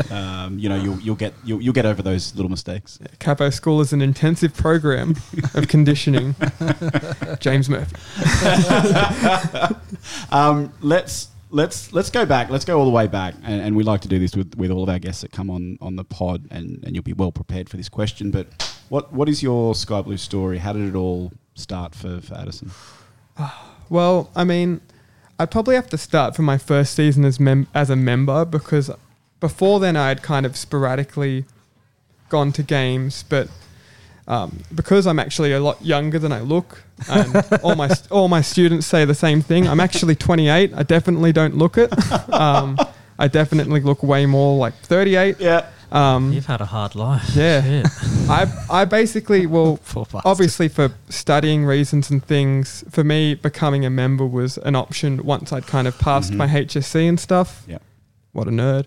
I see all the young kids, I've got people who are 14 years old that are coming to Tifo and stuff and committing their midweeks to this, and I just think, well, that's pretty awesome. Legends. That you're allowed to do that. But what's happening your with studies, school? Your studies. So when was that? When was member time? I think it was the Brett Emerton season, and I think it's 11-12, and it was the first year of those Adidas kits too, which that's still one of my favourite kits. It's the year before Del Piero year, before they put the flying tampon on that beautiful jersey and ruined it. I have a logoless kit. Yeah, so do I. It's my first one, but it's very big on me now. Yeah. I signed up to be a member with a friend of mine. Also my brother and another schoolmate of ours. So there was 4 of us that originally signed up. The first game I can remember specifically was Gold Coast at home. Mm-hmm. We were 1-0 down at half time, and we went 2-0 down pretty soon after the second half resumed. And all I remember is just the feeling and of that comeback, and Kissel, I think, was the penalty on like the 89th, the 88th minute or something like that. Yeah. And from that moment, I was just absolutely hooked. I was singing "We Are Sydney," in car parks at Campbelltown, and had stuff stuck in my head. It went on. It was interesting. It was actually probably a defining moment of my separation from the rest of the people that I was going with. One of my mates. He was in the Army Reserves and he went away for a few years. My brother kept coming to games but never really got as involved or into the active support as I felt. I kind of kept going closer and closer and closer and closer. And everyone else I knew kept going the other way till they weren't coming at all. So there was a period, actually, I think it would have been towards the end of 12-13, start of 13-14, and I was going by myself to games, and I just randomly thought out of nowhere, I was looking up the Cove stuff, and I thought, you know what, I'm just going to go to this Cove pub. I don't drink. I'm just going to go there and see who I run into and stuff. And luckily enough, after a few times of going, I got chatting with Southie, who originally started the Bay 22 active movement, which is kind of where I had gravitated towards or around the front of. And, Southie really did such a good thing of getting a lot of people who were kind of in that awkward area of I don't really want to go all the way in. I don't know enough people to go all the way in, but I want to be more involved. And he took a lot of that energy, and we did a lot of good things for a good few years. And eventually, we got so good at, helping out and being part of that active support that a lot of those people just went and became the new 23 people, joined the current 23 people. And cool. That was how I started drumming, which was, I think, around that 14-15 season. There was just one time where Mitz, the former drummer, camp? Was kind of unfortunately there was no band camp, but I did feel a bit nervous and a bit of pressure, to get things right and stuff. And Paulie, who was the capo at the time, he helped me a lot through that as well. While he was there until he jumped the fence, which was unfortunate. Then he had to sneak. Did he pass away? No. He got banned. Oh, right. I thought that was a saying. The famous incident where 100 people jumped the fence to celebrate a goal, and the 5 people that had met with the club representatives and whose faces were known managed to get banned, and everyone else was fine. So that was the Derby comeback, Rosk's winner. Yeah, I think, wasn't it? Which was a really amazing day, and it's tough to think about it retrospectively on that, because spending 2 years away from it, it can kill you. It can kill your passion and absolutely make it tough on you. I saw some people that looked almost identical to Paulie. They just wore really big sunglasses and a hood every now and then, and sat in the corner. Wasn't him, clearly, but they may have snuck into a few games. Anyway, should we cut that part? Well, no. Look, they were credit to Paulie particularly. Even through his ban, he was still driving Tifos sessions and being a big part of that, and he was a big part of it all the way until he actually came back for his first game, which was the 16-17 home derby at ANZ, the 55,000 one. How good. Good derby to go to. Remember when derbies used to be awesome? Like atmosphere. What a way to come back on, and I can only thank those guys so much, and all those other people, like Reg and Boozy and Slow, and people that made it really easy for me to support my club, and helped channel my passion and commitment into a way where I could be more useful and take on more responsibilities. Fantastic. I suppose the guy standing in the corner, just looking at everybody painting a tifo. It's awesome. My first memories of you at a game, or even my first game, was you at the front with the big drums going and just being not knowing what to expect at a football game, right, in Australia or even in general. And I remember Slow on the microphone. I remember you at the drums at the front there, right? And that as that was formative for you, that was formative for my fandom, right, and falling in love with the club and everything that was around it. So totally get what you're saying. I reckon it's just awesome to see how that keeps kind of ballooning and blossoming and flowing on and growing in itself, right? So bit of a change of pace now though. Who's your favourite player, current and past? Current. Trying to think. It's kind of a tough Who would one. you give a kidney to? I don't. Because your kidney and liver would be quite good. Yeah. Quite good, wouldn't it? Yeah. Hopefully. That's one you want. If you're going to steal one, it's Addison's. Could see a lot of eyes on me. Why do you think we invited him in? Yeah. Why do you think we got black walls in the room? Where's that bathtub? Soundproof room. Dulux weather shield, easily washable. I think currently, I would probably have to pick Ryan Grant as someone who's been a mainstay of the team and regular. Obviously there are flashier players. Ninkovic comes to mind. We've had a lot of special moments and stuff, but Ryan Grant, particularly, those 2 grand finals far out, really picks his moments and stuff. And, magical nipple. The magic nipple. We need some sort of banner in honour of that. Oh, make it happen. We're talking to the guy, right? Do like a Ben Sherman logo, but paint it skin coloured with no descriptor whatsoever. Just nice and subtle. He's an artist. But Ryan Grant definitely current. There's so many players that do a lot extra and really try and engage away from football itself. Obviously, a lot of people involved with the Cove have all the time in the world for Terry McFlynn as well. He's always up to have a decent, extensive chat. He's always people that have been in touch with him. He's always happy to message people. Actually called me the day before I got married to congratulate me and wish me luck. Wow. Jonathan has his name in his phone. Do you know that? He talks to him. That harks back to an earlier piss take of Jonathan where he was name dropping all the names that he has in his phone to Addison. Did Terry McFlynn wish you... This is about Addison. This is happy birthday, Jonathan. This is not about... no well wishes from Terry McFlynn. Okay.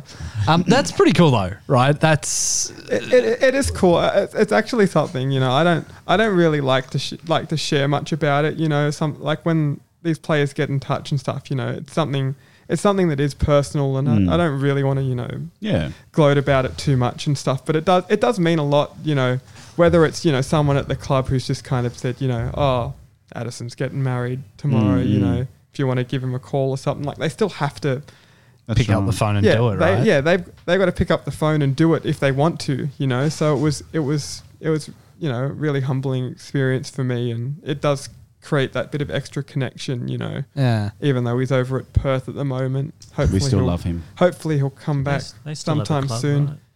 They still have a club, yes. They're playing tonight, I think. Yeah, I think they've played tonight. Oh, there you go. I understand what you mean by it's quite a personal thing and, you know, not wanting to share it. But I think on the flip side of that, people, you know, like us on the pod here, love also hearing those type of stories as well, because it humanises that person who you see on a Tifo and a TV interview and whatnot. It's like, wow, I already like that guy. Yeah. Now I respect that guy, right? And it's just this extra humanizing element behind the person. So it's quite fascinating. So, well, to humanize them even a bit more, not necessarily personally related, but when we did the Legends of Sydney Tifo last season, as well as a couple of others, believe Corica, McFlynn, Brosk, they all wanted to take theirs to their homes and keep them, which we obviously agreed to.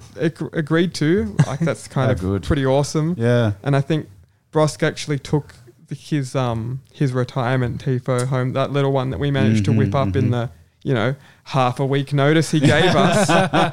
God, Brosky. The growl.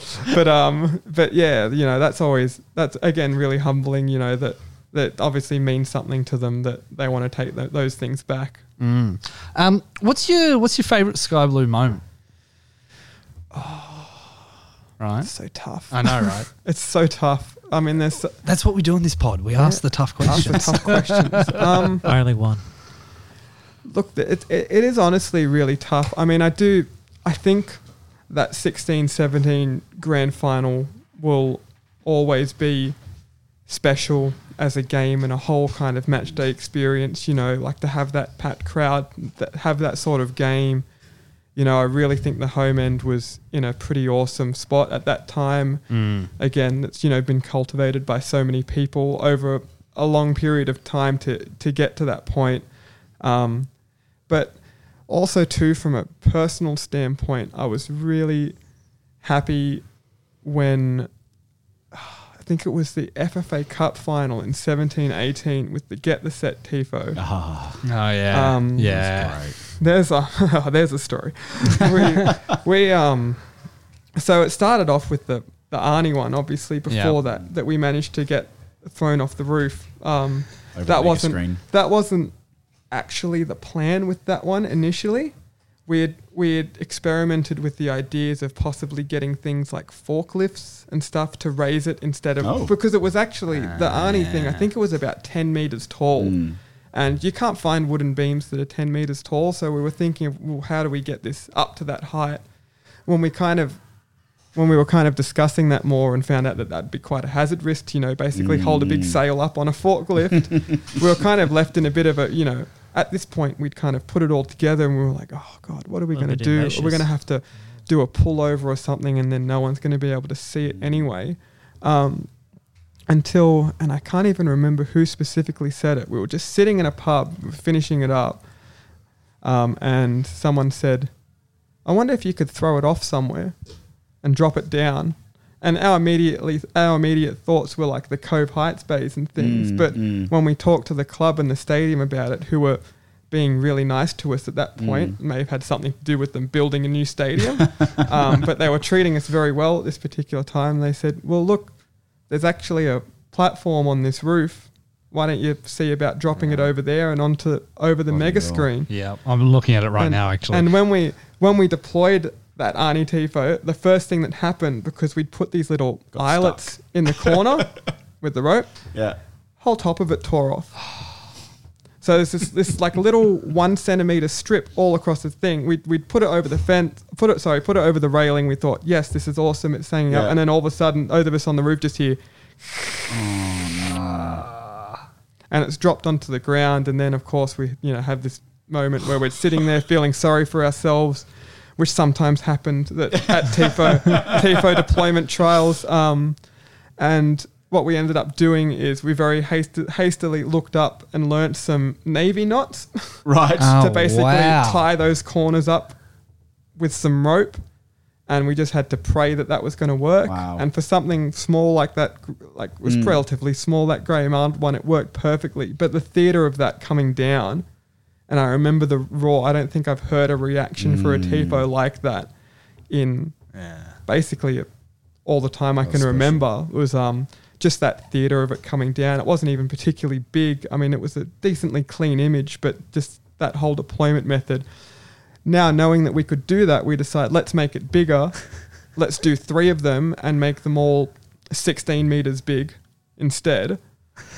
And when we were doing that, everything was working out all right. But the last one, the set, would basically had about, I know it's terrible for a podcast, about 2 centimeters left of material in the corner before it would tear off completely and fall to the ground. And we had to leave it like that till we dropped it at the game. So this whole time, this Tifo's coming down, we get the and we're like, yep, I know that one's okay. Yep, that's fine. Set comes down. I want to wait like a good length of time. Is it safe? Is it safe? Is it safe? All right, they're pulling it back up. And that feeling of when it all worked out and they pulled it up and it didn't fall to the ground was one of like, were there cuddles up on the platform? Happiness. I'm sure there were. It's funny in some of the photos of that Tifo, you can see people up on that top railing. Yeah. Putting their arms up. I've got it up at the moment, right? There, you've got the people over set. Yeah. Literally, look like they're cheering, right? That's brilliant. Yeah. How good. There's funnily enough, it also comes around to one of my less favorite moments with Tifos in that very same season. One of the designs that I think would have been a contender for one of the best Tifos that we've ever done, that turned out okay, but had grander plans. The Joker and the King cards. Oh, yep. Mm-hmm. They were meant to come off the roof as well. They were basically going to cover the entire mega screen.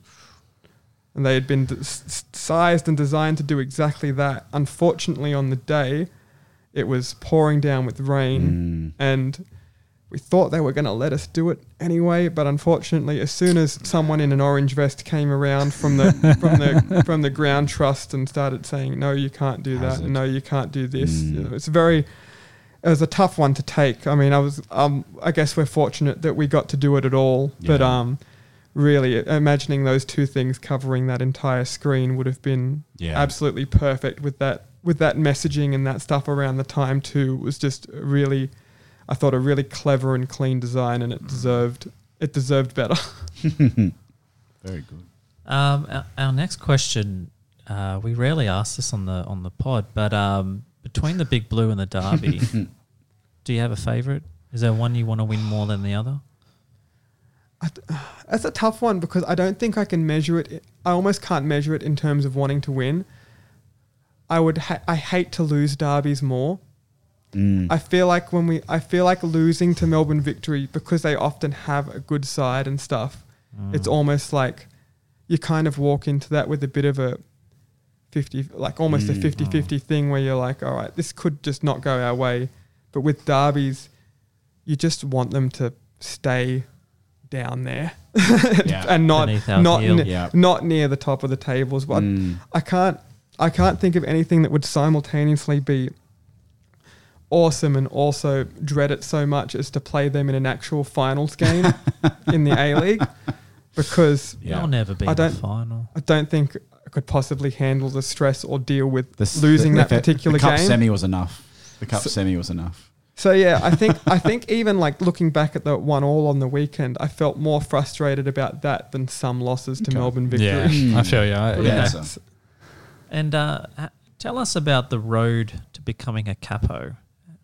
How did it all come about? Because there's been some quite good ones in the past. Lowy was decent, and then it's peaked. Tell us, how did it all become a Capo? Yeah, look. Was there an advertisement? It's not really quite an advertisement. It probably starts even before other people remember. It was the first Parramatta away derby, and Slow might not actually even remember this as well. But at that time, I stood right next to him. It was probably one of my first games where I stood right next to him. We didn't particularly know each other at this time, and I absolutely sang my lungs out for most of that game. And at half time, Slow, not knowing who I was at the point, turned to me and he said, "You're doing more work than me. You should take this." It's a pretty low bar anyway. That's fair. And he's going to be so angry. Lo and behold, 4 years later, I was holding the megaphone and doing my first game. I think the first one I did was a 15-16 Newcastle away, and I think I started doing the away games more because obviously, people with more structured work at the time and stuff, you can't make those out-of-state away trips or even the trips to Newcastle that are on like Friday nights and stuff. It can be a little bit tough. So I started doing them, and then that was while I was drumming too, and it kind of just moved on where the first home game I can particularly remember doing was the David Carney Melbourne victory game, the 2-1. Oh, I missed that game. We'd done a Tifo for that as well, like a little nice coloured pullover thing. It was pretty simple, but it looked good enough. And that was my first game capoing, and I kind of just snowballed from there. Again, it was just more about finding someone else who could drum at the time. Luckily, we had young Luke, who still does it a bit to this day, and we had another kid called Josh, who we haven't seen a little bit as much lately. But come back, Josh. Luckily, were there nerves in those days when you were doing it for the first time? I think there was a little bit of nerves, but I think I was also very conscious of like trying to build a trust and a relationship with the people in the Cove, because I think it's very different when you're facing people. Even with a drum as such, you've got to build that rapport with the people that are there and know, what they like, how to get the best out of them. And sometimes it's not, just calling them a pack of assholes or whatever, and fucking sing. Going off at them like that. There are moments for that, but I feel like to use moments like that, you have to earn their trust through other ways first. So I'd often try and make lighthearted jokes or try and put things around in like a more comical way, or use a particular chant that I thought worked well for getting people up when things aren't necessarily going the best, that kind of lightens the mood and stuff. So, and then you got your little cage thing. And then we did get our little cage thing. Capo stand. Yeah. Yeah, actually I don't know if that wasn't around that was around just that season, wasn't it? Yeah. It was pretty new. Yeah. Lucky I got a box. I got to stand taller than all the other ones. Lucky me, but Slow needed it most. For Slow. Addy, there's been so many chants, some wonderful, amazing chants. Do you have a favourite chant, albeit past or present? I'll always, despite not being the most, lyrically intricate chant, I'll always have space for Forza Sydney FC. It's an oldie, but a it's goodie. because I guess that the time when that came in was around when I had started doing the capoing, and I felt partially responsible, along with Raoul, who had initially introduced it at the time. I felt ownership of getting that particular chant going. Was that trialled at an NPL game? Oh, yes. Or a youth game? I think I was at that game. The NPL 2 grand final was where it made its first appearance, and it was originally it was intended to be a lot more like it kept going on, and you would sit down and get back up and sit down and get back up like much quicker. When you get to a large crowd, it can be difficult to do that and convey that, so it ended up becoming a bit more of like a build-up thing, which I think actually worked. Brilliant. Ended up working in its favour, because you kind of get that everyone knows when it's starting and everyone can feel it building up. So it's got this nice build up and this crescendo, right? Yeah. And obviously the pinnacle of that 16-17 grand final, and hearing like the entire stadium singing that chant that we had helped introduce just at the start of that season, you know, that's just... You can't ask for things better. Is there a terrible chant or a silly chant that sticks out in your head? You just shake your head out and go, "What were Who we ate all the thinking?" pies? Or someone suggested one, and you're like, "Not on my watch." Look, I tend to my kind of idea of active support, and I think it's something that a lot of people have put in place over years before me as well, is that active support is about supporting your own team. And as a side gig of that, sometimes it's about getting on the opposition.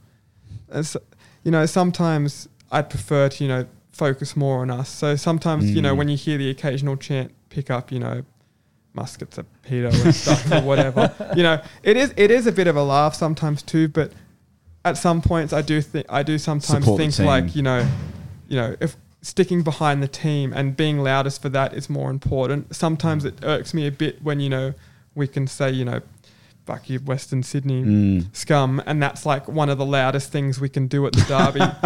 And it's not really about us. Yeah. You know, I wish, you know, like we have more retaliation. Yeah, we have loud moments ourselves, and I think it's more just because that's a simple chant. But you know, I do prefer focusing on positive us, less negative them. I think at a derby, it's probably a toss up between that and Forza Sydney FC is the loudest. Yeah. I definitely sing the loudest during Forza Sydney FC. But I think the players will get more out of hearing a Forza Sydney FC rather than "fuck you, Western Sydney scum ole." Like that's going to make them want to run that bit harder. And definitely. I remember actually with Forza Sydney FC, and I don't know if this is how it ended up becoming a bit more widespread. There was one game, and I don't even remember what particular home game it was. I made this massive 100-meter sprint to one of the sidelines. Yes. And I said to this sideline, I was like, you know, you guys can probably do this better than them, so let's give it a go. And I ended up basically having this like bay of active all the way on the sideline, and then the middle would pick up, and then I did this 200-meter sprint to the other sideline to do the same thing. And I did that a couple of times because it seemed to work out, and people enjoyed that bit of interaction. Lucky you don't drink, because you would not be doing that. The bladder would be gone. So, that was, you know, that extra bit of interaction with the sidelines always a bit good too. I love that personally. That's really good. And we spoke about this earlier, but thank you for giving Yorty Boys Try and Understand Him a go at that ANZ derby. I really appreciate that. Oh, that was yours, wasn't it? You wrote that. Yeah, Andrew, actually, Denton and I, both inspired on that. That's why it sucked. The other one, and this is an exclusive chant, right, for the Cove that everyone can pay me out about. And this is a European one, right? This is take. You know, I'd like some feedback on this one. This is legitimately Australian Idol audition. You've shifted yourself. This is a Leeds your United entire chant. body language. It's not going to get a touchdown. This is a Leeds United chant. We all love Paolo Retro. So, hang on, which is microphone? Oh, hang on. So he's magic, you know. Maurizio Pochettino. No, Paolo the Sydney Perlo. I actually remember this because at the time we had tried and failed with doing the same thing for Philip Holosko. Ah, did we? I can see it. It's you'd really have to draw out a vowel somewhere. Yeah. But that didn't. Paolo the Sydney Perlo. We've had a couple of pretty failed player chants like that. I've always wanted to do for Bobo now that he's making his comeback. We had two. Slowey had one that was to gold. Gold. Spendo. Spendo. Yeah. They're like, Bo, always believe in Bobo. He is the one who scores goals. Oh. He is unstoppable. See, much better than me at this shit. But that's why he does what he does. People, again, that didn't have, again, because that's so catchy and it's the first thing that happens. Often what is the first thing that happens, like Adam Lafondra to friggin' Seven Nation Army, whatever happens first ends up being what sticks, and doing anything after that is kind of hard. It also, I tried another one for Bobo that was to like Coca Jumbo. Oh. Yeah, Bobo. Nice. How good. I actually don't mind that one. That's pretty good. Yeah, but again, because everyone knows the other one, Yeah. it's almost going to be impossible to get it going. Even the club's again, getting on the he's Brazilian thing now. Yeah, it's become mainstream. We've lost that boat, I think, unfortunately. And I think we, the three of us, need to congratulate you, the Cove lyric writers, the collaborators, on the absolute beauty that was Sim Sim de Jong. I actually have heard a couple of people, I think it was Chris, said he didn't like the Sim de Jong song. No, it wasn't Chris. You keep chucking these outrageous comments on. These people don't exist. They're myths. That's right. I know, right? But that was there was someone we know that didn't like the Sim de Jong song. Oh, gosh. But I just thought it was brilliant, and the club got into. Well, not the club, but the players got into it, right? Yeah. Just tell Chris to stick to Teenage Fan Club, all right? Yeah, I might not have been Chris. Sorry, Chris. That's another Slowy special whispered into the ear, and you know. Funnily enough, though, the massive schlong part was not his. Was it Tavares's? No. the massive schlong part was actually an ad lib from a few good guys. Call out to Jonathan, Chris Teddo, and Pat, who now actually is one of the assistant coaches now with the club. Wow. Who kind of chucked that in ad lib one time, and it picked up, and obviously everyone likes singing about massive schlongs because it really takes off. It was just hilarious. Yeah. You remember the first time you heard it, you're like, did they say that? Is that in the song? And, it just takes you by surprise. I think part of it is like the ridiculousness associating it with Sim de Jong, who by all accounts is quite like a studious, intellectual person, is very, very mild-mannered and polite and stuff. And then his songs just, he's got a massive dick. It's probably true. Couple from some friends or foes of yours. Is it? So this comes from Axel, but also Chili. What's the story with owing people burgers? Oh. And because I noticed you didn't, like Sean had a burger tonight, but you didn't have one. So no, anti-burger. I reckon you've promised food and you haven't delivered. A fur burger? I've promised food and been correct, and because I've promised food, people have subsequently claimed that I was wrong. So what happened was, it was this in relation to the 14-15 Tifo, which was the 10-year anniversary in the flag, and we'd spent a good couple of months, Paulie, myself, the two Santoro boys, and Axel and Southie as well, sewing these flags together and tearing this material, and it's a lot of time. And by the end of it, we got to it, and and they were all saying, we probably haven't made 600 flags or however many we'd planned on making. I reckon there's probably more like 500 or something. And I said, no, based on the material that we've torn up and the stuff that we've done, we've actually made more than 600. I reckon there's closer to like 650, 700 flags here at least.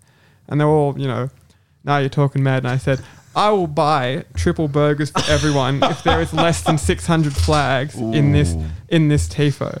And it's the qualifier, if. And the point is that obviously no one is actually bothered to count, and therefore is up to subjective opinion. So whose opinion matters? Is it the person who is trying not to buy the burgers, or is it the army of people who want burgers bought for them? That's a conundrum. James, can you bring up a photo of that Tifo and count them individually for me? No.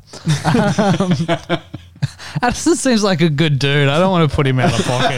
Well, I mean, we did the maths on it. There was at least one flag every third seat, and there's 2,100 seats in those 3 bays in the cove. So it should be 700 flags. Now, I don't think your friends agree with you. Probably not. Oh, yeah, by 3.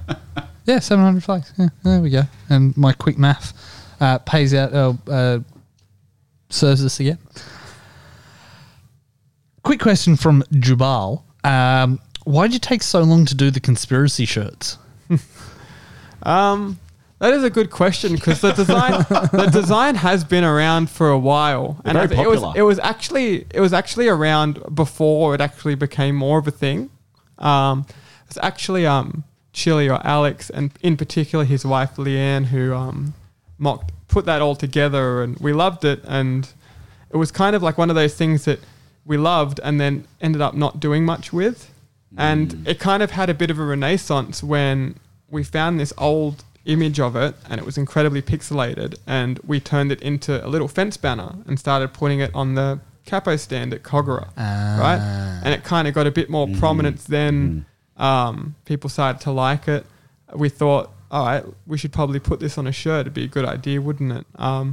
So we asked Leanne and Chili to very kindly, try and redo it for us if you can, so that we can get a better quality version of it, so that we can, get it made. And happily they did that for us. And ever since that, it's turned out to be pretty successful. Very popular. Still got a handful of them left, but I think they'll be gone as soon as we have a physical store sometime, hopefully in the future, rather than solely being online. Let's talk after the pod. Right. Now, this is an interesting one. It's from Regan. Oh, God. Yeah, That's not good. Yeah, I'm not sure. So, the thing is, about getting married, it seems like an event, right? There's fanfare, there's all this type of stuff. Calls from Terry McFlynn. Calls from Terry McFlynn. There's also the kind of post-wedding holiday, the honeymoon, if you would. That's what they call it. Apparently, you had quite an extensive European trip with your new lovely wife. Sounds like she's a bit of a saint. Still married. What was the best part of your trip with your new bride? Because there'd be so many highlights that you would have had Which, together. if you had to pick one event, what was the event you commonly pick? This is a story in itself, of course. And Winston will also be loving this as well. So we actually, for our honeymoon, we went round the world. We got a round the world ticket. Wicked. Luckily, Nate, who's a Cove member and works at Flight Centre, everyone should definitely hit up if they want to plan any trips. For 2023. For sometime in the far future. He set us up really well, and we're lucky we got to do it, considering as soon as we landed, about a month later, everything shut down with COVID. Oh, you're that newly married, right? Yeah, so okay. this was over the back end of 2019, start of 2020. Wow. And dodged a bullet. How this has become a story is because we were on a long drive down to Melbourne. I think it was for that Melbourne game in March or somewhere. And this question, I think Winston or Reg may have asked it, and they said, was it one of our first games back? And they're like, so what was your favourite bit of your honeymoon? And I instantly said, Leicester away. Are you a Leicester fan? No, I'm actually a Liverpool fan. Sorry to hear. Yeah, I have a bit of a history with the Liverpool Supporters Club New South Wales, who was actually run by really, really nice people, and a lot of Sydney members too that sit in Cove Heights as well. They're really good over there. But I've been a long time Liverpool follower. And so, did your wife enjoy the game? She did not come to the game. You still married? I am still married somehow. What happened? When's the paperwork go through? So what had happened is that I'd actually gotten her a ticket, but our two tickets, because they're so hard to come by, they weren't actually next to each other. And she kind of felt uncomfortable about going and possibly standing by herself. I thought she'd possibly be able to move next to us, but because things are so different over she there, really wasn't loved sure you. how. She would. Oh, Sean. So it's on the run sheet. We went to Leicester, which is a thrilling place. Midlands, in the Midlands, full of things to see, such as Primark and local stores. 90p socks. And I was going to get these tickets, and she decided to stay in the hotel room and not go. And I decided to go because... How long of a trip was it to the ground? I think it was about... actually, it was a 2.5 hour bus from London that we took, and it was about a 30-minute walk to the ground. So I walked to and from the stadium.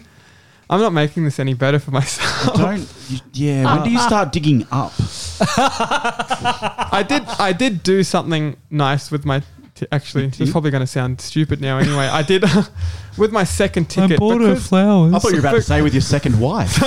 Brought her back with the second ticket, I did end up giving it to someone local who had made the trip down from Liverpool because I thought, well, I've paid for it anyway. Someone's not coming. I'd rather that seat be filled by someone, and they were over the moon about it. I was going to say, 5 minutes before kick off, did you get a call from your wife saying, "Yeah, I'll do it"? No, I did actually. I'm pretty sure I did ring to confirm that she definitely didn't want to come. Make sure she wasn't going to come in a taxi or something. Look, I went in. We won 4-0. It won us the title that we'd been waiting for ages. It's one of my favourite footballing experiences. The away ends are so particularly awesome in those leagues because those clubs have been around for so long. Everyone knows the songs. You've got a corner of 3,000-5,000 people, and every single person in there knows the songs, and that just creates something amazing. And and that's how I dug myself a hole instinctually. What a great story!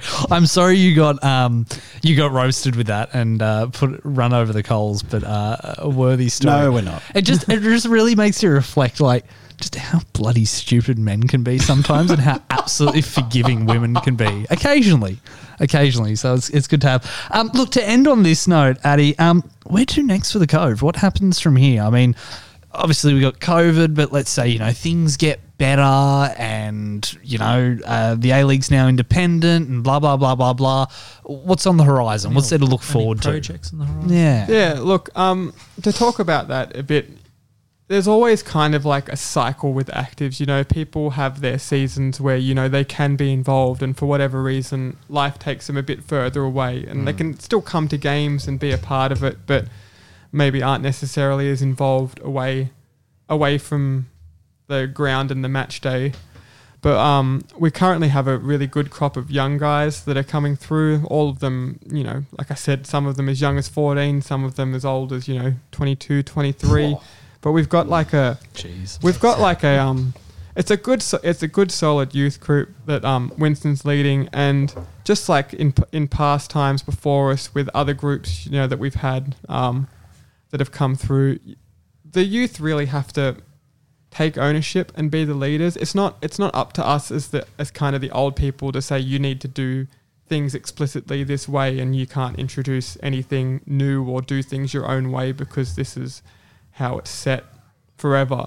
So I think that a lot of those young guys have good plans to spice up things in the home ends and bring a few more chants through and maybe do a few different things organisationally. And, my role now as part of that is to, offer them advice and guidance to, help them steer the home end in the right direction and get the best support going that's possible without necessarily being too overbearing and taking control of it. So I think in the future there's going to be a lot of exciting things.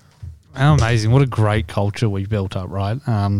Look at some other support groups and they seem quite gatekeepery, right? And you come into this club, but you'll do what the club says, as in the supporters club.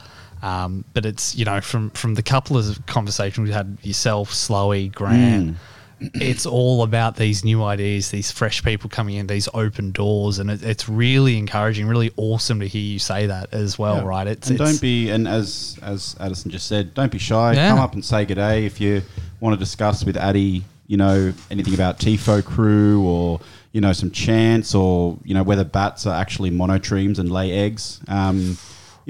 Just go up to Addison and just ask him about those sorts of things. Yeah, definitely. And look, we learn that kind of openness from the examples before us. People like Southie and Slow and Grant and Dan, Reg and stuff. That have been so open to me, and I only learn from the best and follow that example. Definitely, Reg.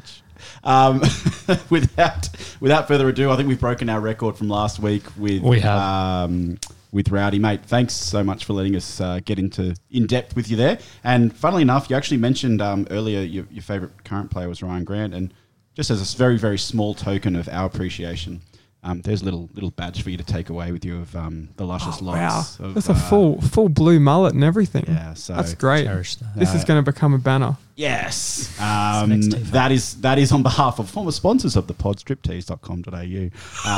But enjoy that lovely badge, and mate, thanks again for coming in and being a part of the podcast. No worries. I'm very happy to have the chat, and thanks for having us here. And I hope I haven't flatlined too many listeners. Absolutely not. That's another edition of Sky Blue Stories. Get in your questions next week. I'll be taking a break, which I'm sure a few people are happy about. And Aren't we, James? The one and only Whispering Jack, Brendan Slowey, will be back in the studio with James and Sean next week to host. Gents, looking forward to that? No. Can't wait. Not at all. Enjoy that, and enjoy the podcast and the listens, and enjoy your football. We'll talk to you next week. You won't.